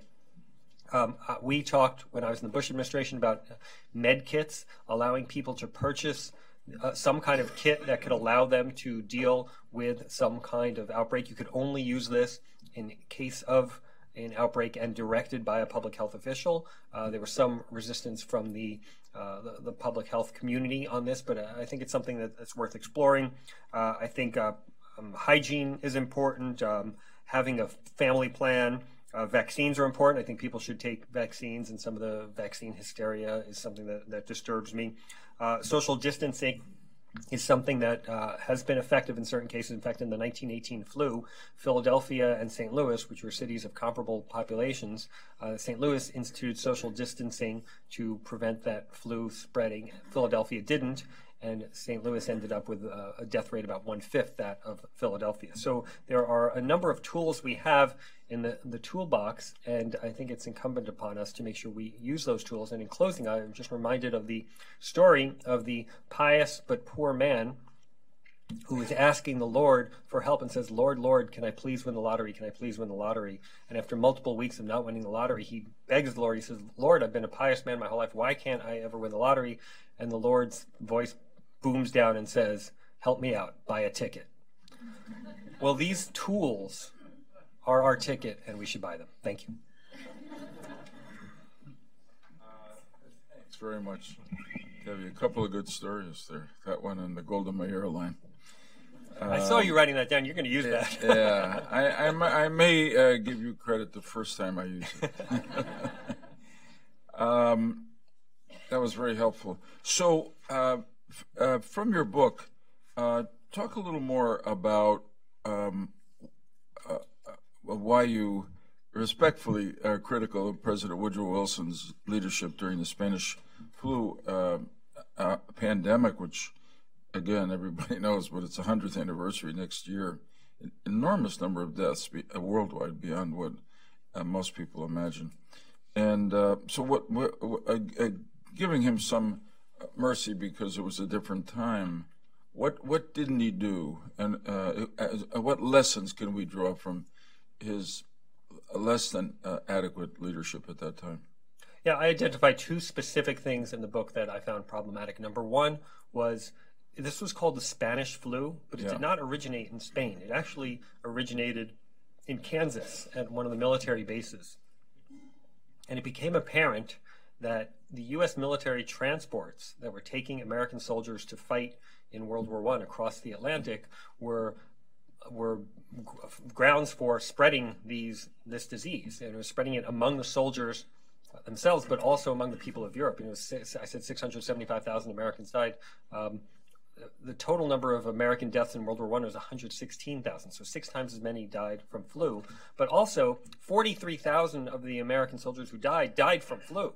So it was a significant component of the military deaths. Anyway, it became apparent that the troop transports were spreading the disease, and Wilson was warned about this by his Navy doctor. There was a meeting in the White House where the guy who's now the equivalent of the Army Chief of Staff vociferously objected to this idea of stopping the troop transports, and Wilson acceded to his request, but kind of looked down afterwards and said a little depressing ditty that was said at the time about a little bird named Enza out flew the window and became influenza. So he knew that he was beaten, and he kind of knew that he was wrong, but he allowed this to go forward. And this was in October of 1918, 1 month before hostilities ended. And so it really wasn't that necessary to maintain the troop transports at that rate, and I think they could have done something to solve it there. The other thing was there was a committee on public integrity. It was basically a propaganda arm of the Wilson administration that was supposed to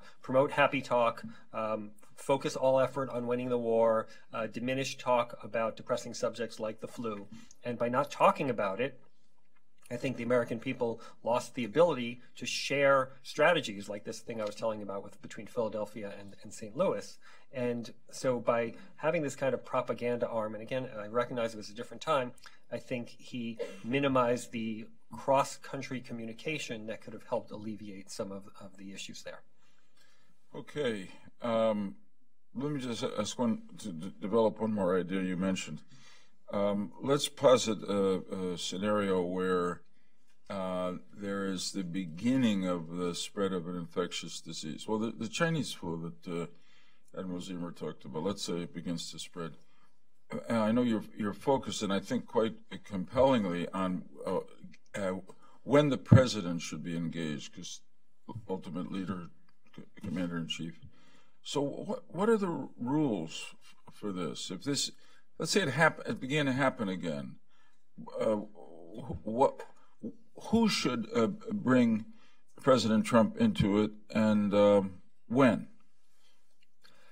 That's an excellent question, and it is something I do look at a fair bit in the book. One of the things that I'm talking about, first of all, is making sure that we prioritize among what the disasters are. And I think that, frankly, we've spent too much time looking at how presidents respond to weather disasters. And I think we should kind of ratchet down presidential attention to weather disasters, but ratchet up presidential attention to things like these biological threats that are more existential threats to us and more dangerous to our ability to survive as a people and as a nation. But within that context, once an issue is, I've looked at this issue, the title of Shall We Wake the President, actually looked specifically at this issue of when presidents have been awakened. There is a process for awakening presidents, and it seems that as you know, there's constant monitoring in the Situation Room in the National Security Council of what's going on around the world. The duty officer at the National Security Council would then notify either the National Security Advisor or the Chief of Staff, and then they make the decision about when to wake the president. So that's a specific wake-up. But this kind of situation where there's a disease raging is not a kind of middle-of-the-night wake-up situation. I think as soon as it appears to have the twin dangers of high mortality rate plus person-to-person transmissibility, those are the things that you start to look at. And when those things develop, I think the people in, let's say, Admiral Zimmer's position should be notifying Tom Bossert and should be notifying General McMaster when there's a danger spreading to the United States or going out of control abroad. I think that's when you should notify the president. I think in the Ebola situation, for example, I think the Obama administration ended up doing a solid job once they appointed the coordinator. I know we've had him come speak before us, but until then there was a sense that they didn't really have a coherent strategy and they didn't know what they were doing. So I think getting on this earlier rather than later is a best approach. Okay. It's very helpful. Governor. Yeah. When you look historically at multiple presidents,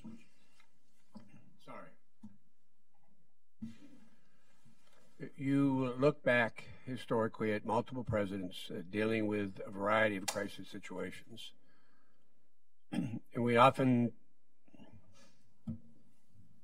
focus on what went wrong. Are there models to which you would refer where the response was appropriate and, depending on circumstances, should be replicated? And what made those responses so unique and so positive in your judgment? Then I want you to go even further. Say you had a tsunami or an earthquake, maybe even a hurricane that wiped out, a state or a territory. And maybe suddenly they didn't have any electricity or they didn't have any roads were out there. How would you handle that, Mr. President? First of all, I know the good lessons to be applied in the future. So I definitely have lessons learned in the book. And interestingly, when I looked at the lessons learned, I had an appendix where I said, here are the top things presidents should know. And I wrote them just as I figured out what I was saying. And then I went back and read them, and I realized that 6 out of 9 of those lessons had to do with presidential communication to some degree. And so the president is not out there fixing generators or handing out water bottles, or maybe our president throws out paper towels occasionally, but in general, the president's not a line responder and shouldn't be expected to be so. But the presidential communication, and there are many aspects of presidential communication, I think is extremely important, the kind of message you send. And it's not just happy talk, everyone's doing great, heck of a job, Brownie, obviously was not the right thing to say. But at the same time, you can't be inducing panic.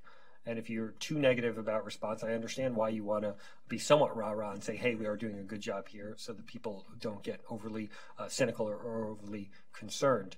But the number one thing I stress is that you always have to be truthful, because if you start saying things truthful, if you say things that are not accurate, then the American people start to lose faith in what you're saying, and they're going to tune it out and not listen.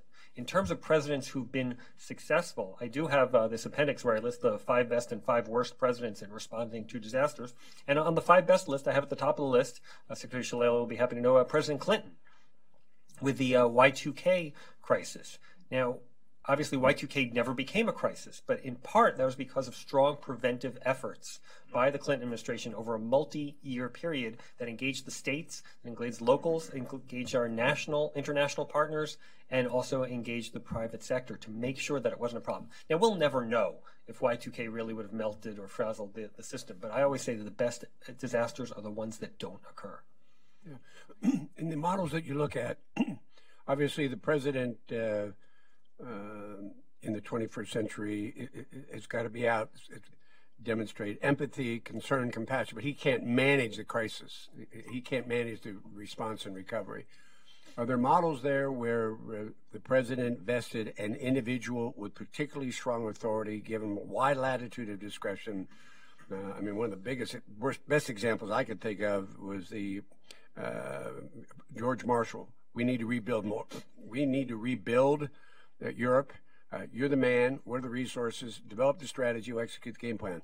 Are there any historical references where the president's leadership resulted in empowering somebody and investing in them the authority across jurisdictions to get the job done? Yeah, let me give a couple of examples. Number one, as I mentioned earlier, referred to Ron Klain and the efforts he did in the Obama administration. But that we saw coming. I mean, I was governor at the time, and I do appreciate that leadership. We had some time to work on it, but now sudden Mother Nature hits you with something, or the pandemic hits you something. You don't have too much time to prepare for that. So another instance I talk about in the book is 1927, the Mississippi floods. Calvin Coolidge is president, and at the time, it was not seen as the governmental federal responsibility to get involved in these kinds of things. But things were starting to change, in part because of the spread of radio and nationwide communications. People were aware of what some of the challenges were. Coolidge's Secretary of Commerce was Herbert Hoover. And Hoover was chomping at the bit to get involved in this situation. Coolidge was reluctant because of his views of what the Constitution said about what the government should be involved in, but he also, frankly speaking, didn't much like Hoover. He called him the Secretary of Commerce and the Undersecretary of everything else. He said, that man has given me nothing but unsolicited advice for 6 years, all of it bad. So in part to get Hoover out of his hair, he sends him to Mississippi to deal with this flood. And Hoover, by all accounts, does a fantastic job. He coordinates rescue efforts. He helps coordinate what the various federal and state agencies are doing. And he just seems to be the man with the plan on top of things. He even gets a nickname, Master of Emergencies, and he rides this into the White House and becomes a president, not a successful president because he failed to deal with another type of crisis, an economic crisis. But so I think that's a positive model. I also, one of the things I talk about when I talk about presidents who are successful is sometimes there are innovations that derive from the disaster response that I think are helpful in the future. And so I give credit to President Nixon in dealing with Hurricane Camille in 1969. He sent Spiro Agnew. I know people usually don't say nice things about Spiro Agnew, but he does send. He sends Spiro Agnew down to the affected area to deal, not just to deal with it, but also to report back. And Agnew comes back and he says, one of the problems that I found there was that we were told that the people didn't know the severity of the hurricane as it was coming. They didn't know whether to shelter in place or to evacuate or how to wait it out, what to do. And so Nixon directs the bureaucracy to address this problem, and that's how we have the 5-scale categorization of hurricane systems that we have today. It was developed in direct response to Hurricane Camille and Agnew's complaint. So I think innovations in response to disasters, I think, are good as well. I give President Bush, unfortunately, low marks for his handling of Katrina. But I do say, and I wrote in a recent Wall Street Journal piece, that FEMA learned a lot from Katrina and has gotten a lot better as a result of Katrina. So it's not just how you respond per se, but also what you learned from it and if you bring better things to governmental response in the future as a result. Thank you. Great answers. I do think it's important to point out that the government is dealing with outbreaks every day that you don't necessarily hear about, whether it's foodborne illnesses or a hantavirus out of the Navajo reservation, or the CDC running off to Hong Kong to help them contain the avian flu. So I think it's important that we do have an infrastructure that is responsive when it's localized and when our technical people can actually make a difference. I want to ask you about swine flu, because in that case, a president decided and a department, lots of people decided that we should inoculate everybody. And it was a big mistake, as it turned out. Did you write about swine flu at all? So you're talking about the 75-76 Yes, swine flu, yeah. not the swine flu No, of no, 2009. Yeah, so this is an interesting case, and I have written about it in the Wall Street Journal a couple of months ago. I talked about this issue of presidential credibility. And when the president gets up there, if there's faith in the president, people will do what he asks, or he or she asks, and I think that's important. Swine flu took place after you had Lyndon Johnson and Vietnam, and obviously Richard Nixon and Watergate, and I would say presidential credibility was at a low point. And Gerald Ford gets out there, and he even rolls up his sleeves and goes on TV and says, everybody, man, woman, and child, should get this vaccine. And a really low percentage of the population actually responded. Now, it turned out to be a good thing that a low percentage responded, because it happened to be a dangerous vaccine, and a number of people got Guillain-Barré syndrome. I hope I'm pronouncing that correctly. But it seems to me that they were wrong to demand it. They were wrong to recognize the lack of presidential credibility that would lead to this request being taken and that not happening. But we ended up dodging a bullet in that more people didn't get that problematic vaccine. But I think that the science has improved, and I would hope that we wouldn't come up with a vaccine that problematic in the future, but also importantly that we would have a better sense of when you need to do that kind of inoculation, because we didn't need it in that case. Yeah, but it's not only undermining the credibility of a president. Presidents could undermine science and evidence and scientists. I had a rule that no one could talk about science except for scientists. I did not let any elected officials, whether they were in the White House or anyplace else, and I insisted that my people put on their white coats when they had to report to the American people on specific outbreaks or what strategies we were using, because people had a lot more confidence in doctors and nurses than they did in elected public officials. And the most dangerous thing to me is the White House press secretary, trotting in the vice president or the president to talk about an outbreak, as opposed to, and in fact, we never wanted our scientists to go over the White House. We wanted them to have a separate press conference. I think it's that what's the most dangerous thing here is to undermine evidence-based decisions and scientists and the health officials. First of all, they all need media training. And we gave all of ours media training. Apparently in the last administration, they didn't do much of that, but media training is important. And the communications people worked with them before they got up before a camera on what they were going to say and how they were going to answer questions, much like we did in preparation for secretaries. We did murder boards on them so that they were very clear. But what's most dangerous, I think, in this world we're entering in is when non-scientists, non-health officials start talking about these things, because in my experience, they never quite get it right. And they undermine the credibility of the whole government if you don't have a strategy about who's going to speak, and when they're going to speak and what they're going to say. I think that's a fantastic point, Madam Secretary. And should I ever return to government, I'm definitely going to incorporate that white coat rule of making sure the scientists speak with the white coats. I love it.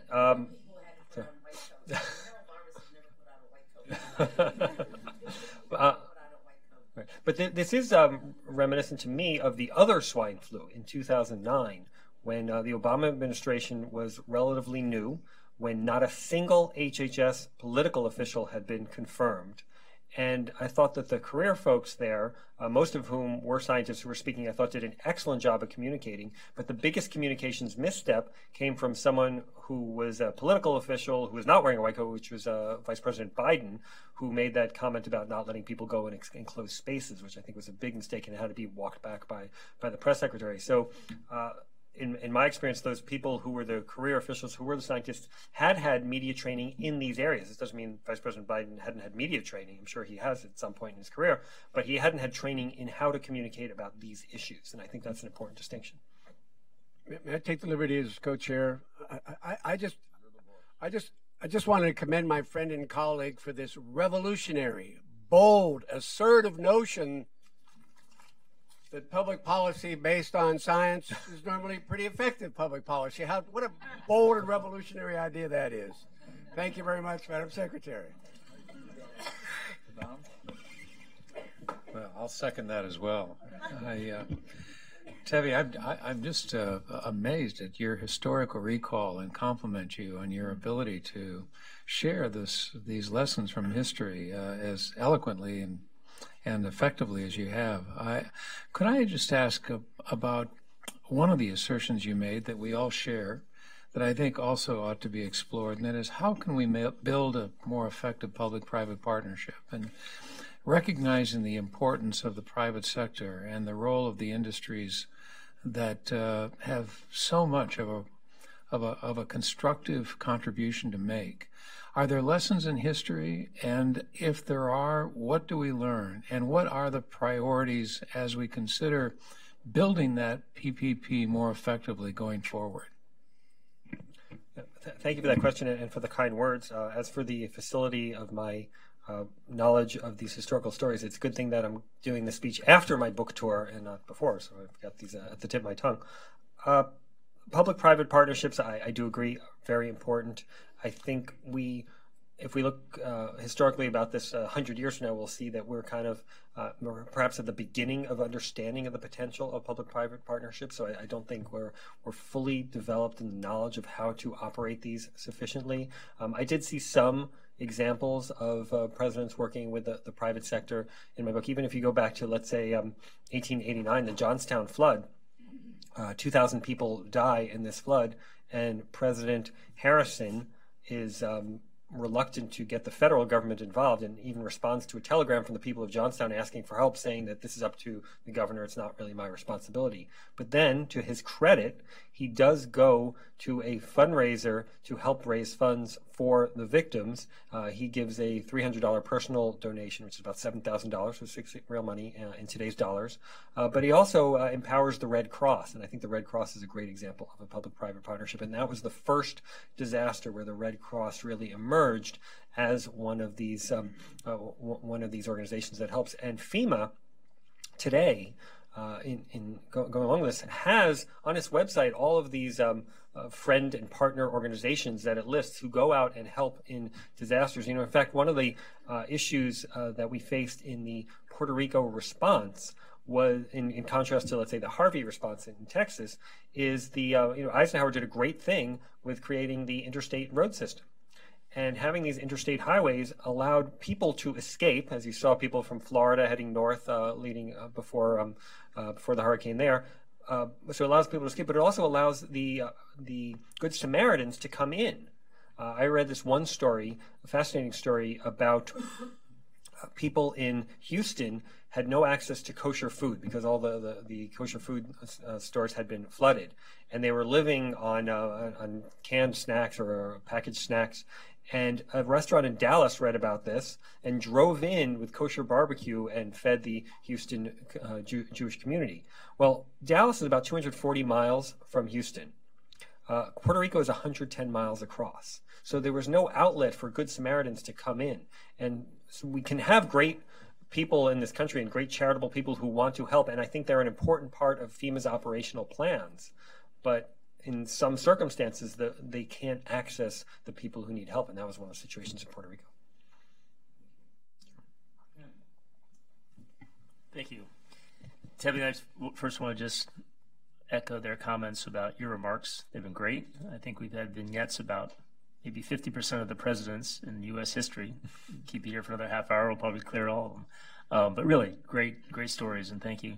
The issue I want to touch on is one of the central themes of our work, which is the need for coordination in the bio area, and how profound that need is, and how difficult it is to actually achieve that coordination. And that, as you know, is one of the sort of central tenets of a number of our recommendations.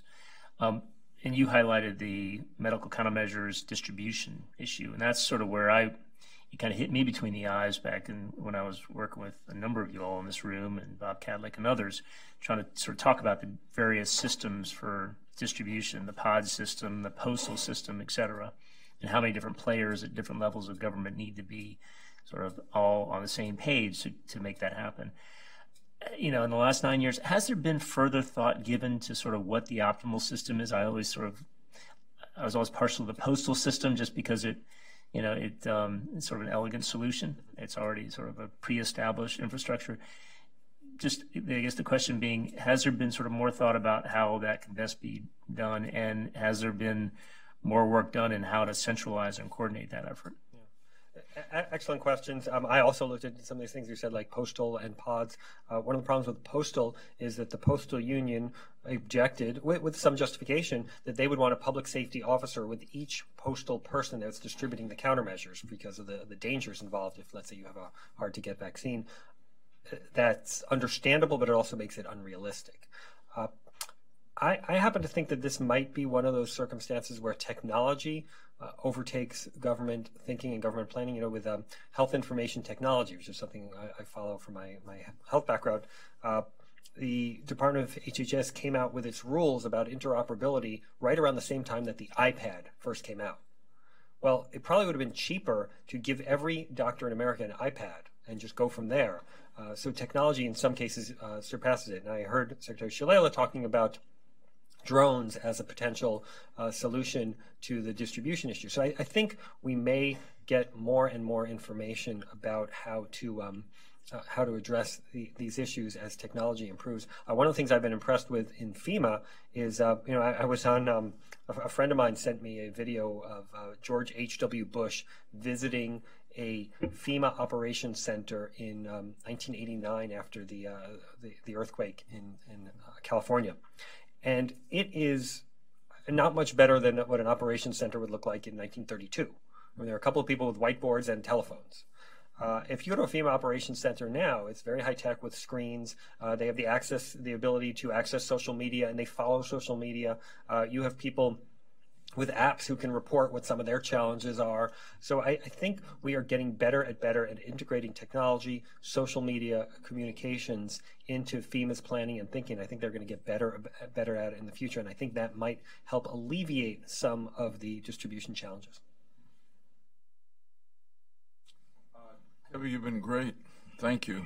Thank you. And I think I failed to mention you are now the president of the American Health Policy Institute, in addition to everything else. So we appreciate very much your contribution today, but also your work with the panel all along, and please stick with us. Thank you very much.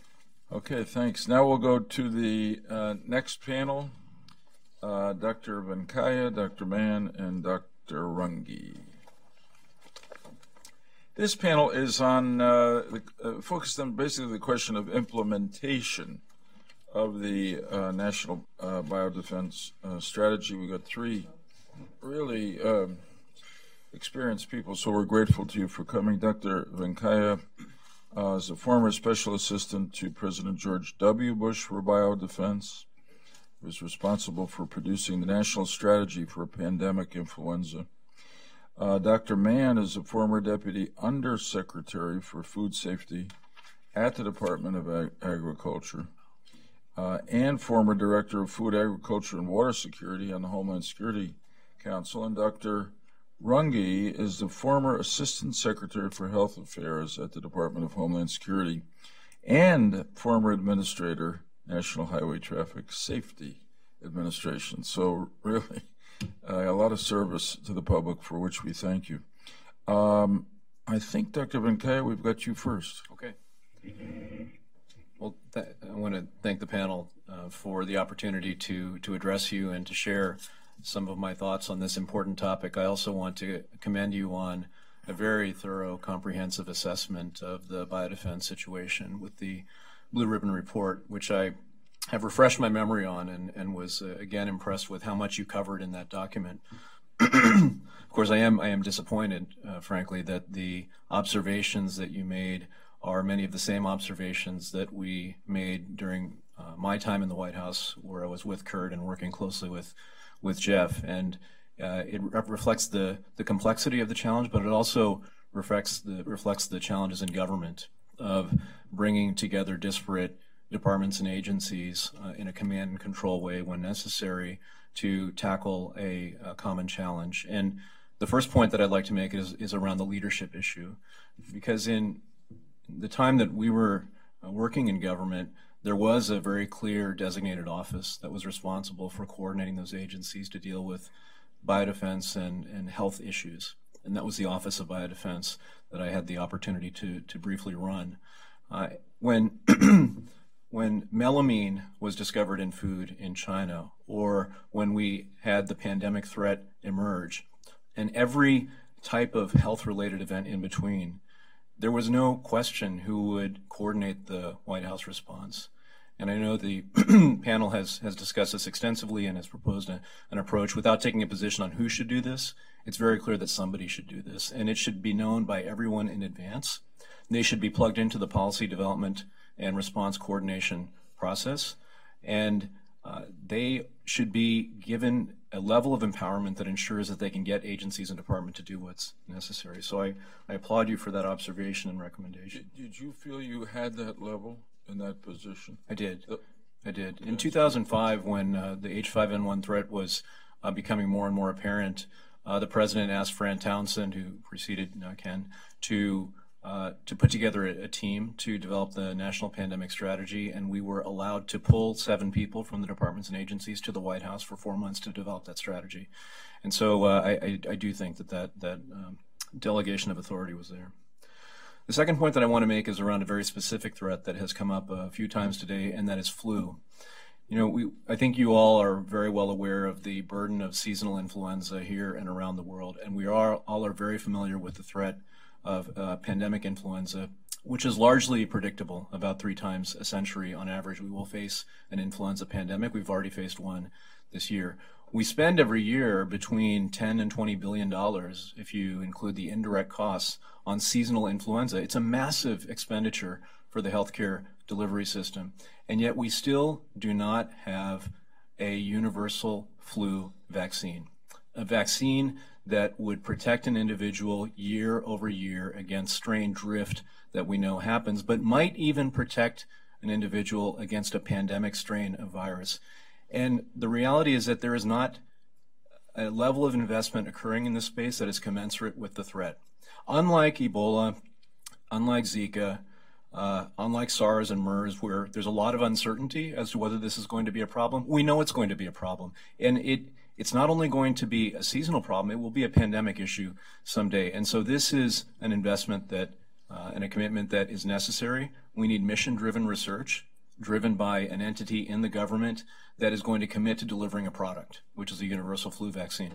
I think that BARDA, the Biomedical Advanced Research Development Authority, is the natural home for this. BARDA is a great accomplishment, I believe, of the biodefense enterprise, and they have built a great track record of bringing products to market in the space. The third point I'll make is around regulatory science. We have seen challenges with Ebola, and we're now seeing challenges with Zika. I'm now the president of the vaccine business at Takeda Pharmaceuticals, and we are the only large company that has a contract with BARDA to produce a Zika vaccine. Now, Zika is very challenging for a company because you don't know what's happening with the epi and whether there will be a market. You are facing 30-plus other companies that have said that they're going to produce vaccines. And there's substantial opportunity cost to tackle an uncertain threat like Zika relative to other ways you could invest capital in a company. BARDA has come in and funded the Zika program, and that has de-risked the program for us so we can take it forward. However, we still have a challenge that we're working with FDA on, and the Ebola companies, those that are developing those vaccines, are working on it as well, to find a pathway to license a vaccine when the disease has gone away. So the fact that we don't have Ebola outbreaks happening on a predictable basis means that you can't test the effectiveness of a preventive intervention like a vaccine. The same issue is going to happen with Zika as the epidemic has gone down. And so I'm happy to say that there are some good alternative pathways for licensure that are being discussed. But I believe that FDA has an opportunity to make this a routine approach to certain types of threats so that we know, and it's predictable for companies, that if you can demonstrate efficacy in animals or in a human challenge model or in some other approach, that you get a provisional licensure, and then you can at least do final evaluation during an outbreak. The fourth point I'll make is around the challenges that come with the positioning of biodefense. And this reflects my time in government, but also my time at the Gates Foundation, where I was before I came to Takeda. I ran the vaccine delivery team there and had extensive engagement in the international community. The Blue Ribbon Report does talk about international engagement and talks specifically about the global health security agenda, which I think is a tremendous advancement in our way of engaging around these issues. But there is a challenge when we talk about biodefense in the U.S. and outside the U.S. In the U.S., when you say biodefense to a lot of people, particularly in the public health community and the medical community, people turn off in many cases because biodefense is seen as something that is hypothetical, theoretical, something that frankly has not yet emerged on a big scale in this country. And it's something that people see as it's someone else's job. The reality is if we want a system that is going to work in the U.S., we need to be investing in the capability to deal with daily threats in public health and in medicine. And those preparedness efforts will serve us very well in a bio event, deliberate or naturally occurring. The last point I'll make on this is that in the international community, the same applies. If you want to engage somebody in approaches to improve surveillance or response capability, talk about how to strengthen their health system. Don't talk about biodefense because people don't have the flexibility, the resources to be able to focus on a threat that the U.S. thinks is important but doesn't help or affect their daily lives. And this concept of going to where people are in their heads to engage them, I think is very important. It applies domestically and internationally. And I could say a lot more, but I have colleagues that have, I'm sure, much more important things to say, so I'm going to stop there. Thanks. What you said was very helpful. Thank you. Dr. Mann. Thanks for inviting me back. This is the third time I've been before this panel, and I hope I don't wear out my welcome or repeat myself too much. And also thanks to staff who put this together and are pushing this forward. I want to say a special thanks to each one of you and the ex officio panel members, because I think this is a great service. I mean, I've been watching you from the hinterlands and was wondering what this would become, and I'm very impressed with what the attention you're drawing. I hope it's more and becomes more with time, but I think patience is indicated, and I very much appreciate the fact that you are spending your time and lending your reputations and your names to this mission. Thank you. Thank you. So you're asked today is a perspective on implementation of a national strategy, which you've called for. And in that ask, you included the word innovation, and I'm delighted you did so, because I think that's important. So for my few minutes, I'd like to touch on some themes. The distance between policy and outcome, the relationship between inspiration and outcome, and the importance of design to an outcome. So you can see that outcome is my theme. And I think if there's going to be any updates to biodefense policy, I see designing those policies in ways that will instill and promote achievement and particular outcomes to be paramount. Design for outcome. Speaking generally, and probably from 30,000 feet, I do not think there's much to be added to the tenets or the general pillars of biodefense at this time. Any new national strategy and implementation should encompass the age-old fundamental principles of awareness, detection, and warning, prevention and protection, preparedness, response, recovery, attribution. And as long as certain parts of each one of those tenets are commonly known and understood by all, open source if you will accomplish deterrence and help dissuade potential adversaries. These fundamentals are not that complex or difficult to comprehend, and they do not need to be reinvented.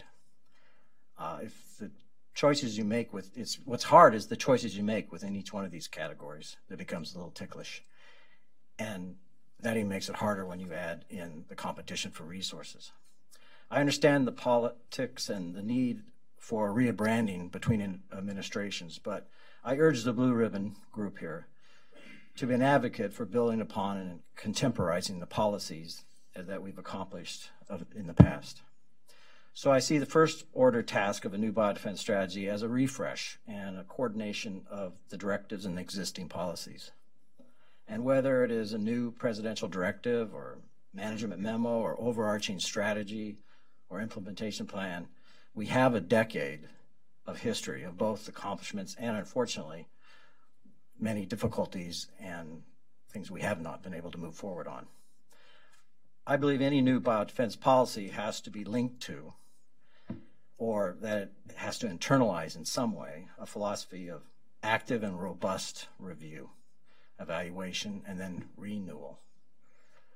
With the wisdom of hindsight, which we all eventually gain with gray hair, I consider one of my biggest mistakes that I made as the author of HSPD 9 to not have fought for and included within that document conditions outlining how we would do review and renewal, put in triggers or mechanisms that would cause the directive to be more of a living document and become an ongoing phenomenon that is reviewed periodically through assessments and oversight, transparency, and quality customer inputs.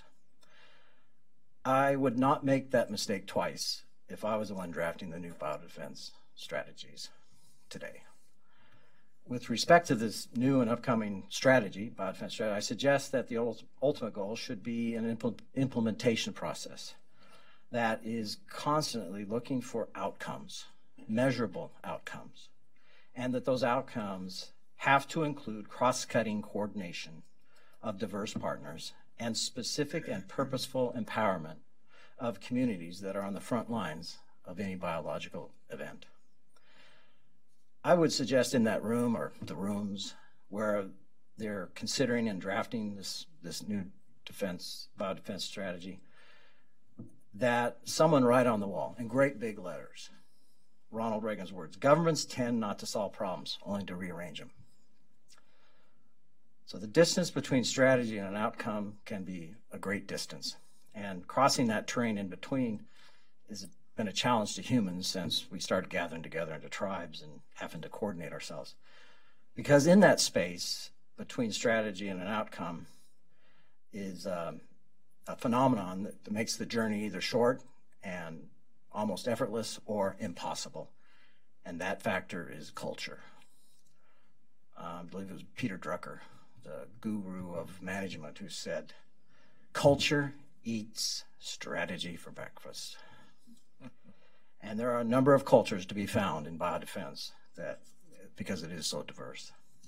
Consider and respect the culture challenges we face and as you design for an outcome. To be successful with biodefense strategy, I suggest the Blue Ribbon panel advocate for some type of culture planning too. In order to cross this divide from policy to results, from strategy to outcomes, it requires certain and extraordinary leadership, inspiring people, communities, and organizations so that they do what they would not normally do. Members of biodefense decision-making, because of the complexity and overlap of the issue, can never be completely handed back over to the individual departments and agencies, and will always need strong centralized leadership and management.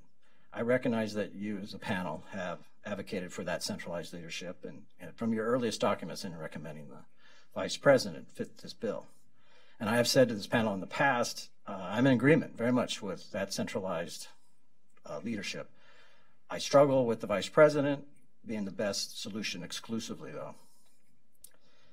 From my experience and observations in federal service, leadership, wherever it's going to be located, must be connected to the budget process. I would suggest that the panel consider a specific design for leadership here, because this goes to successful implementation. I submit that biodefense leadership and management must follow the money and be ready to measure outcomes in order to make effective accomplishments and move forward.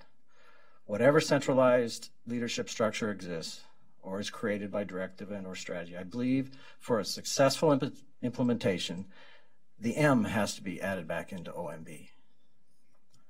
I suggest a unique and a new role, or roles perhaps, to be created and adapted to the Office of Management and Budget. For instance, placement of a biodefense czar-like director position attached to the director's office, accompanied by a career executive director, both of which are able to command the authority and effectively crosswalk the biodefense issues between the various assistant directors and their areas of specializations, the PADs and the DADs. And as a custom within OMB, the finalizing of a president's budget, yearly budget, the OMB director holds budget meetings, or directors' meetings they're called.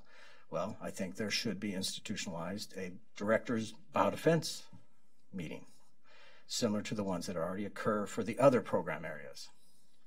Again, biodefense does not fit neatly, you well know it, into any one department or agency, and the budget supporting those efforts should be uniquely considered in an integrated fashion across those traditional program areas. I restate and emphasize that success in the form of real improvement and real outcomes involves anchoring yearly measurement objectives, milestones, and benchmarks established to develop and attain an increasing level of maturity and complexity over time. The Office of Management and Budget is the correct place to accomplish this goal for the United States government. Use the budget process to enforce the design for outcome. Leadership for biodefense, in order to be successful, has to involve the budget. Establishing, achieving, maintaining some quality standard for biodefense preparedness, especially in my mission area or my previous mission area, agri-defense, it has been elusive. I am a believer in looking to history or comparable situations from which to learn. I draw your attention to the nuclear power industry. I personally live within a 10-mile potential impact zone of a nuclear reactor. And I also know there are nearly 100 reactors across the United States. So rarely there has been an incident from these energy sources. And if you think about it, that community, the nuclear power community, cannot prepare themselves with real life incidents or live fire practice. They use simulations and measure their capabilities. They ready themselves by use of periodic, ongoing, progressive outcome simulations to understand, teach preparedness, and learn pathways to mitigation. They do this so that I can live 8 miles away from 3 reactors in that plant, and I don't worry. Unfortunately, my electric bill is the same as yours probably. The communities and the state and the federal authorities and the plants take this seriously, evaluate them themselves every couple of years. It's a mandatory thing. Every couple of years they're being held accountable to their simulation results. The centralized leadership and authority for the Nuclear Regulatory Commission, in partnership with FEMA and the state emergency management agencies, direct all this.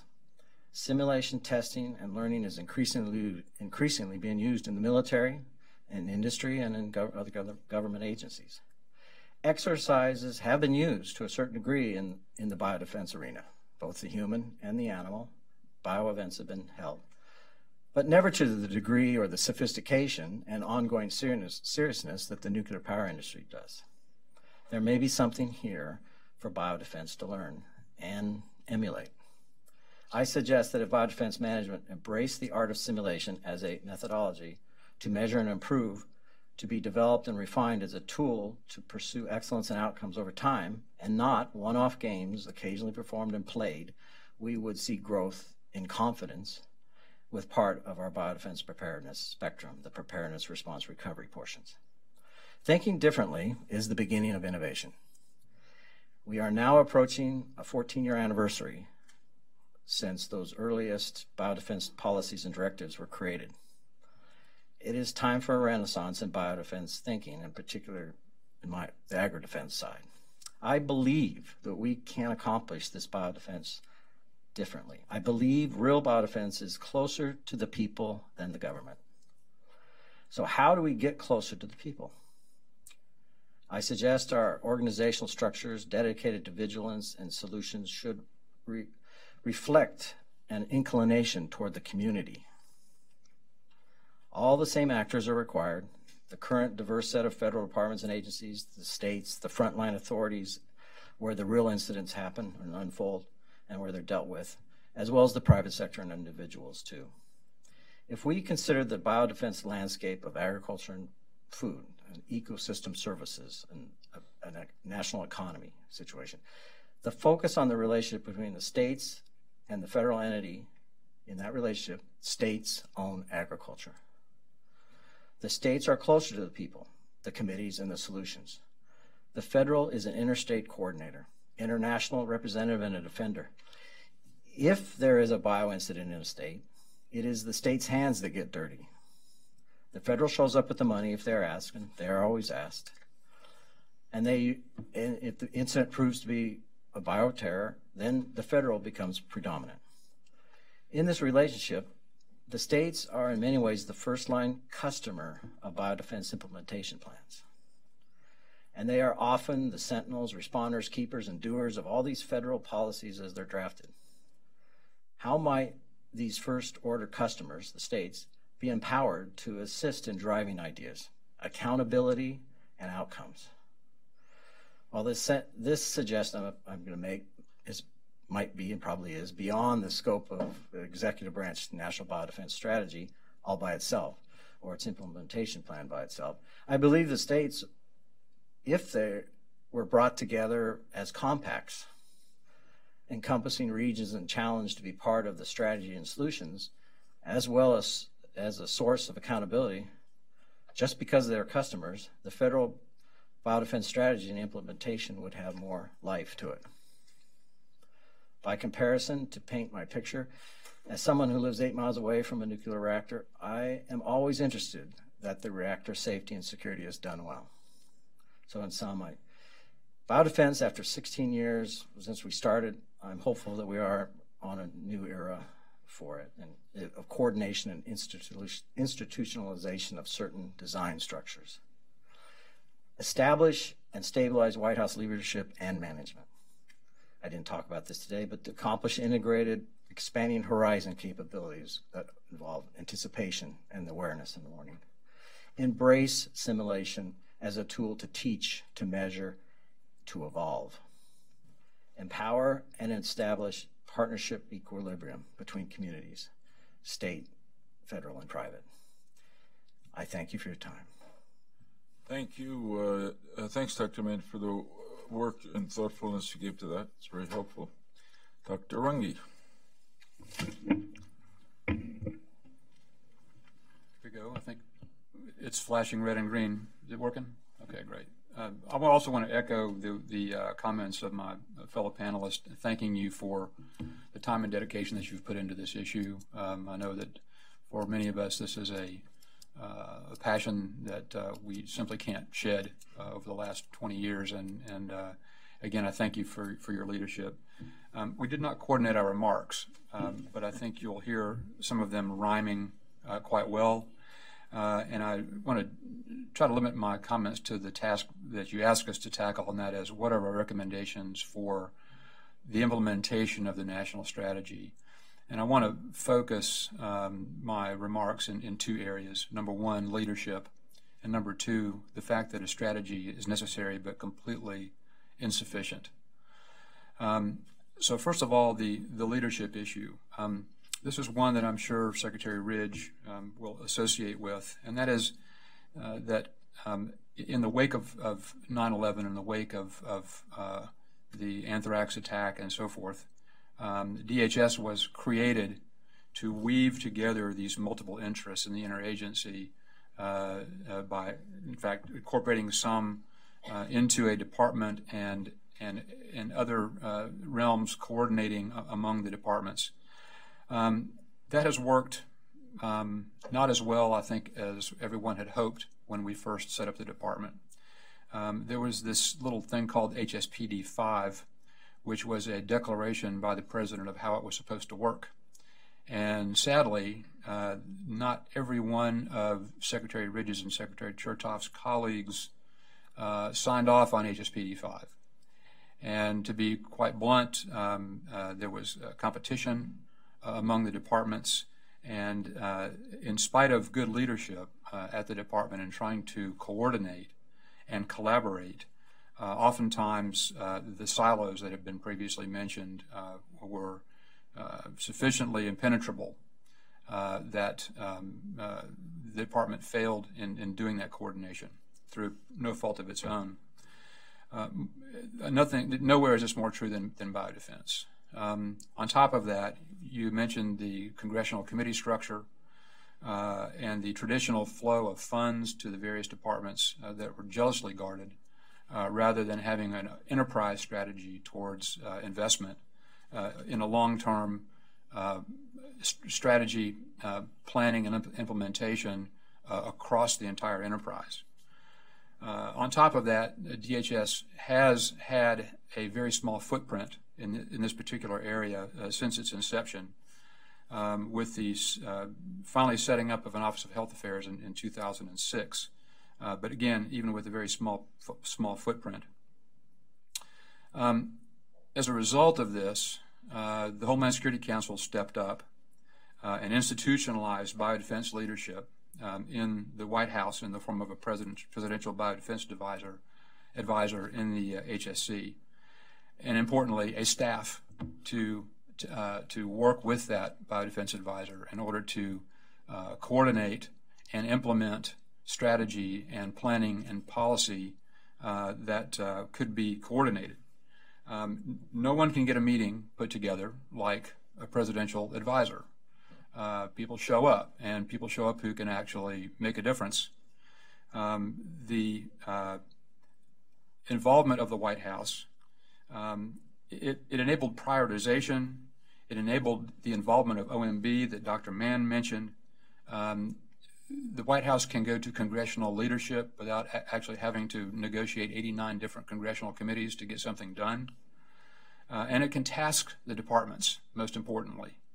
And this sort of tasking is going to be necessary if an implementation of a national strategy is to be successful. So I want to echo something that Kurt said. It almost doesn't matter where it is in the White House, if it's in the national security staff close to the director, or if it's in the vice president's office. But I want to compliment you all for taking this on. The WMD Commission also talked about this, but sadly, during the last administration, that level of attention inside the White House has been lacking. We've had numerous national strategies for this and that.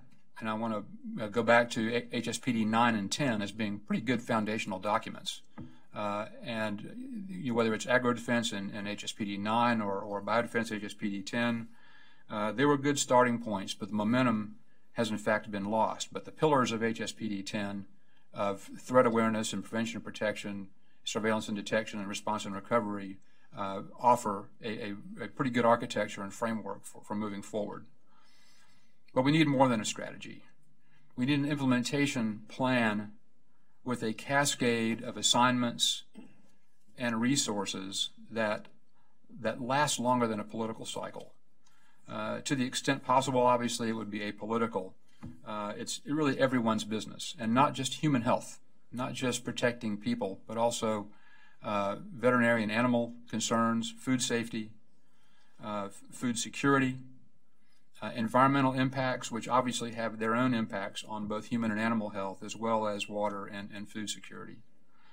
So I will zoom to the end here to allow you some time to reflect, but I have sort of four broad areas in which I would recommend that the panel consider advising the White House on this issue. Number one is leadership. Biodefense in this country has to have leadership within the White House with gravitas, scientific basis, vision, and operational experience. And likewise, that leadership has to exist in the departments and agencies that interact with this biodefense advisor. I was very inexperienced in this issue when I took on the job of Chief Medical Officer in the department. And it took a long time, frankly, to gear up. I would encourage the White House Personnel Office to make sure that the appointments that are made to these biodefense relevant positions in the agencies are selected with great care and with a minimum of political consideration. Number two, as I said, we cannot stop with the strategy. We desperately need an implementation plan with the authorities, the personnel, and the budget in order to see through to completion those sub-objectives that Admiral Zimmer mentioned earlier today. And we have to get back to this, to the national response framework where we talk about planning, training, equipping, exercising, leading back to the plan. Number three, to make sure that that equip part is part of an acquisitions system that succeeds political cycles.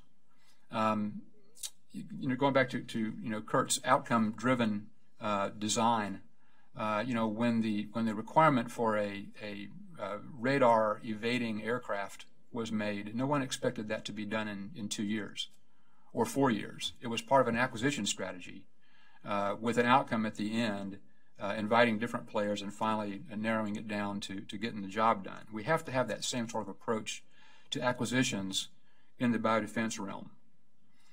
And this is true not just for medical countermeasures, but for every capability that is necessary all the way down to the states and locals. And number four is the segue into that is that the federal government is not the solution to the biodefense problem.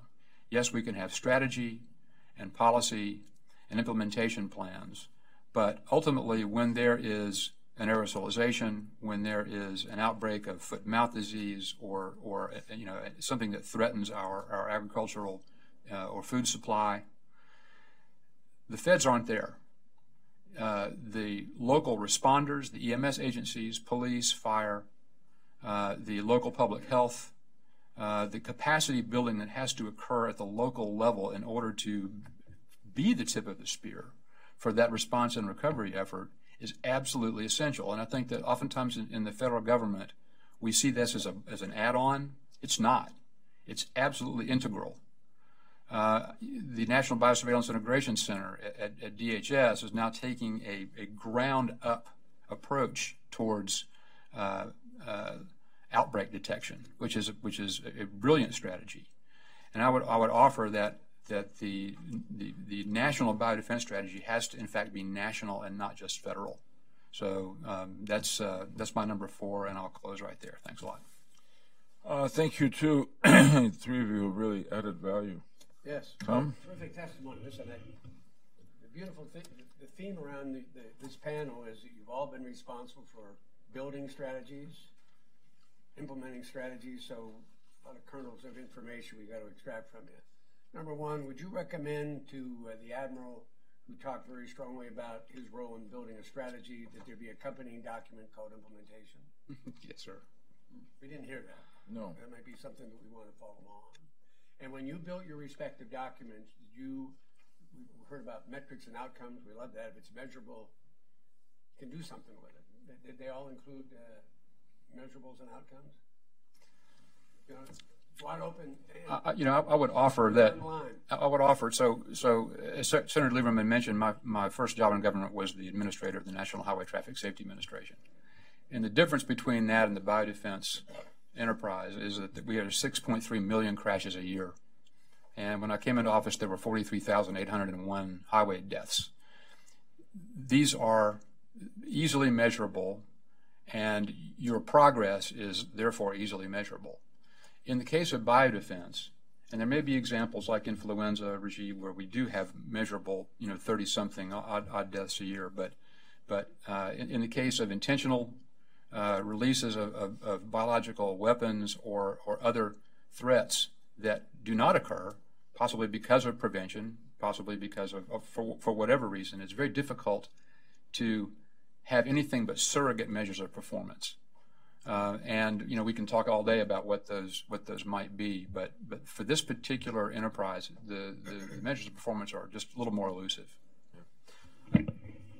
I think this is very important, but there is precedent in the government. I'll just use the example of the pandemic strategy, which was a 12-page document, and the implementation plan, which was about a 150-page document that contained about a little over 300 actions. Each of them had a time-limited deliverable, a lead agency, supporting agencies. And every year, for 3 years after that implementation plan was issued, there was a report card that was publicized by the White House. So this can be done, and I think we've seen this actually with other strategies and implementation plans. But I think it's critically important because otherwise the obvious happens where you just have one more document that sits on the shelf. The only thing I would add is with the strategies we developed 14 years ago, in my opinion, the answer to your question, did we have metrics in there, is yes and no. And there were some, and that's one of my failings. I think in the part that I was responsible for, I didn't think through this well enough and do it well enough. But not to make excuses, but at the time we were trying to get, you think there's silos now being talked about, and there always will be, but we were trying to even imagine trying to create what this thing, Homeland Security, is, and what was going to be the next, when was the next shoe going to fall. So we were trying to convince, through interpersonal relations, convince people to do things. Applying metrics to them at that point might have been counterproductive at that point. We needed to get them to even understand what Homeland Security, what we thought threats were at the time. So yes, we did put some metrics in. I wish they were better, but I think we have a maturity now. People understand the word biodefense now, or agri-defense, or we understand what Homeland Security, the philosophy of it is a little bit more. So we can cross this bridge now, I think, and do it even better with measurement and demanding accountability and outcomes and tying it to the money. Sure, please. You ran the Office of Biodefense for 2-3 years. I want you, I've got you out there, all right, and someone in that position.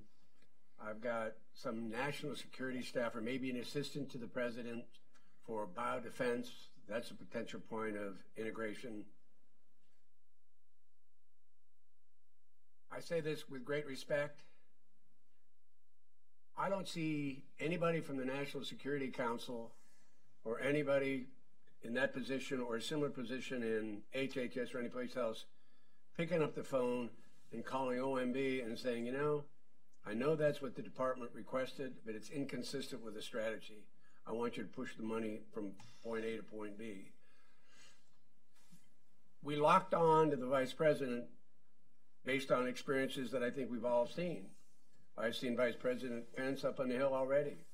I thought one of the most underutilized assets that President Obama had was his vice president. Yeah. When he went up to the Hill, he normally got things done. I know in my world, the Vice President Cheney, got us involved in biodefense, got us involved in nuclear detection. So with respect to those good, competent, quality people who work in subsystem departments, and some assistant to the president for Homeland Security or for biosecurity with the National Security Council, who coordinates this to make sure that the implementation is followed and the funding follows the implementation? Help me. I think it absolutely. I think we all that experience it. We all talk about the silos. We've been talking silos in this city for 25 years. I can speak to That's one of the concerns we have. So, sure. And the sequel to that, maybe there is somebody in the new restructuring in the White House is a place we can go that I'm not familiar with. So your thoughts on that would be helpful. And all right? Better than all right. I think it all comes down to the level of importance of the issue to the president and the authority that he delegates to the people that report to him. And the reality is that if you designate OVP to be the lead, but then don't empower OVP to do anything about it, then you're going to have the same problem. So I think if you have a national security advisor, whom I think does play this role in other areas like defense, to a degree, where they can come in and speak to OMB about these issues, and they have the standing to do that. That is, to me, is a vehicle that we should capitalize on. And I would offered that you could have a deputy for biosecurity or biodefense that reports to the Assistant to the President for National Security Affairs, who could play that role. And then as things reach the level of Assistant to President to Cabinet Secretary, you just take it up the chain, and they work it out, and you bring in OMB. So I think this can be managed. The advantage to bringing this into the national security construct is you have a very mature policy-making process. It's tested every day, and we use it for North Korea. We use it for everything else that's really important in the government. So there's no question that if the National Security Council is considering something, it's an important issue. So I think that is a natural mechanism by which to elevate things, escalate things, and get decisions. That's my opinion. Anything else, John? I struggle. I have struggled for years over sort of the crux of your question is, where and how. And the Vice President is, like I think I said in Kansas to you, Senator Daschle, this Vice President is dynamite probably in a role like this, but the next Vice President, I don't know. And I also know this from personal experience through multiple years working as a staffer in the Hill and having to go to the executive branch to accomplish things from congressional side of things, and also working in the White House and within a department, is that Vice Presidents and President's staffs sometimes don't get along. And there's competition and infighting, and there's silos right in there.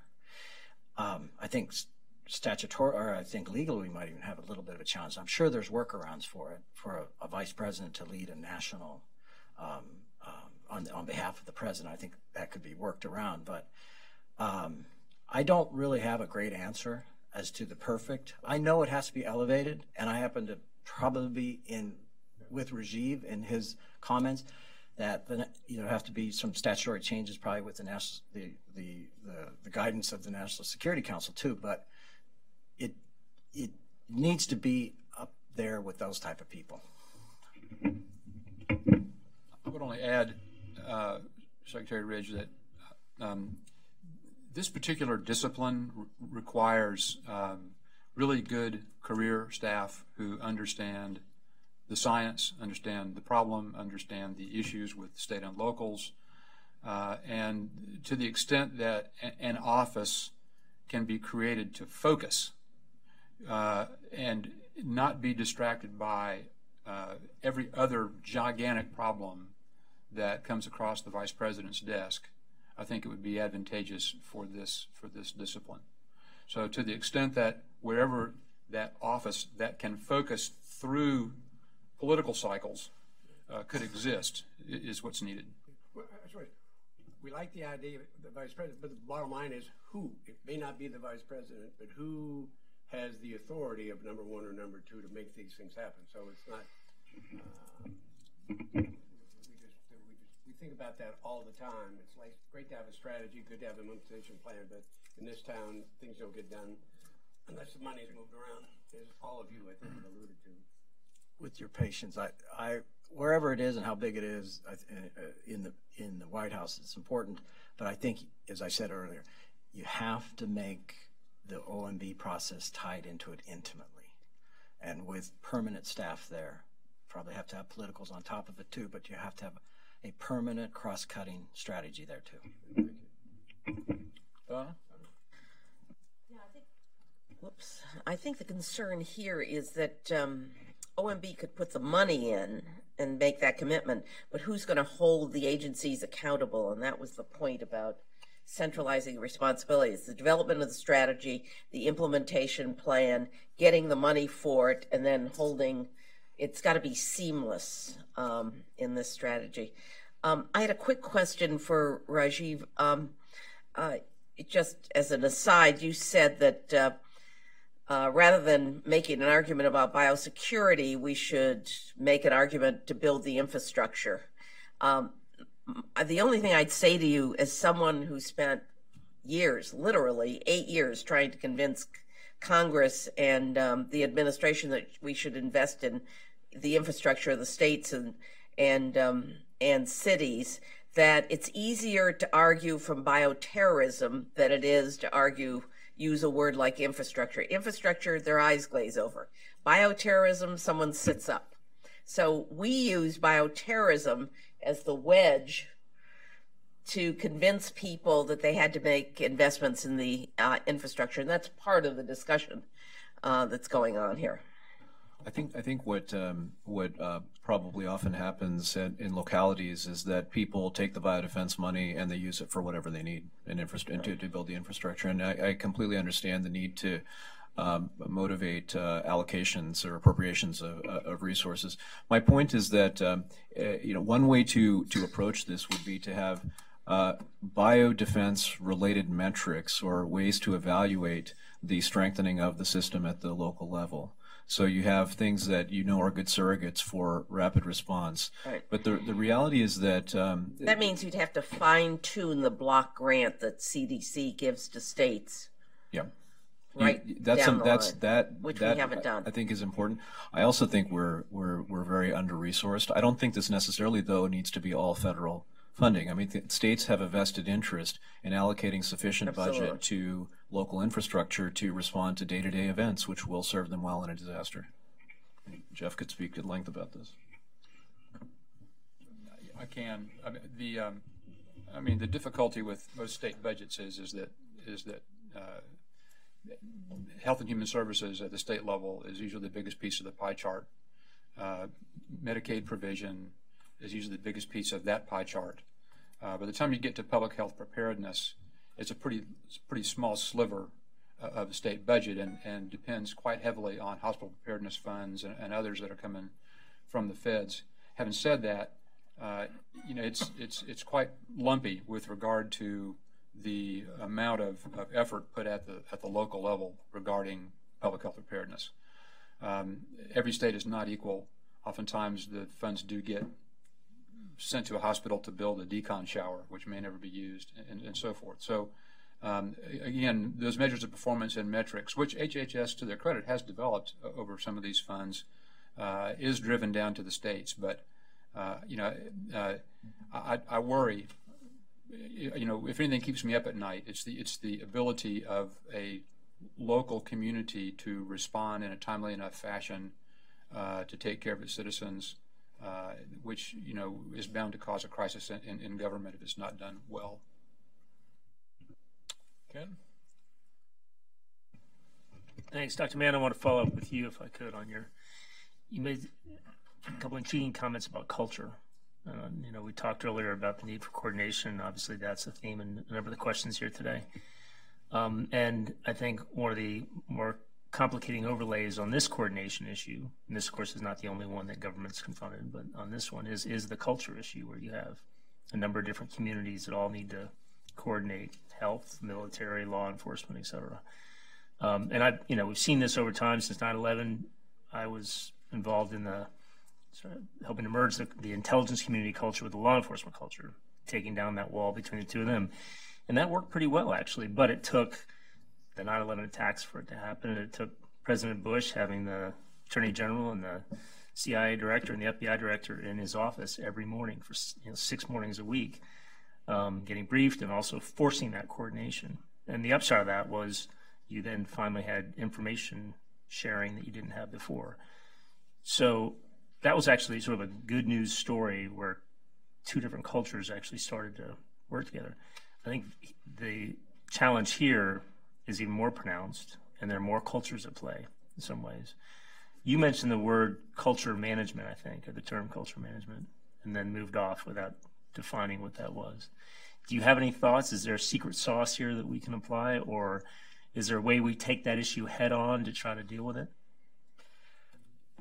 I don't proclaim to be an expert in this area, but it is talked about in leadership and management at the academic level and within business, in the business world, about culture planning and the importance of it, because all your best ideas can go to naught if you don't take that into account as you approach a change. It's part of change management, which is becoming more and more of a buzzword too now.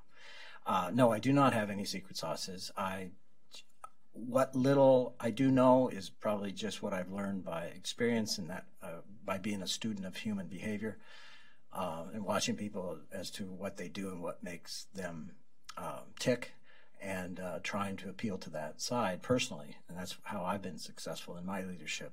I think if you do, whatever the magic is here, but I think culture planning, you have to go to every one of these silos or agencies, and they have a right to their culture too, and you have to respect it. And I think that's the first step, is culture planning means you respect the persons that you're maybe trying to help along or change. And they have other jobs. They had previous jobs before biodefense wasn't thought about seriously. Their jobs are driven by statute to solve other problems.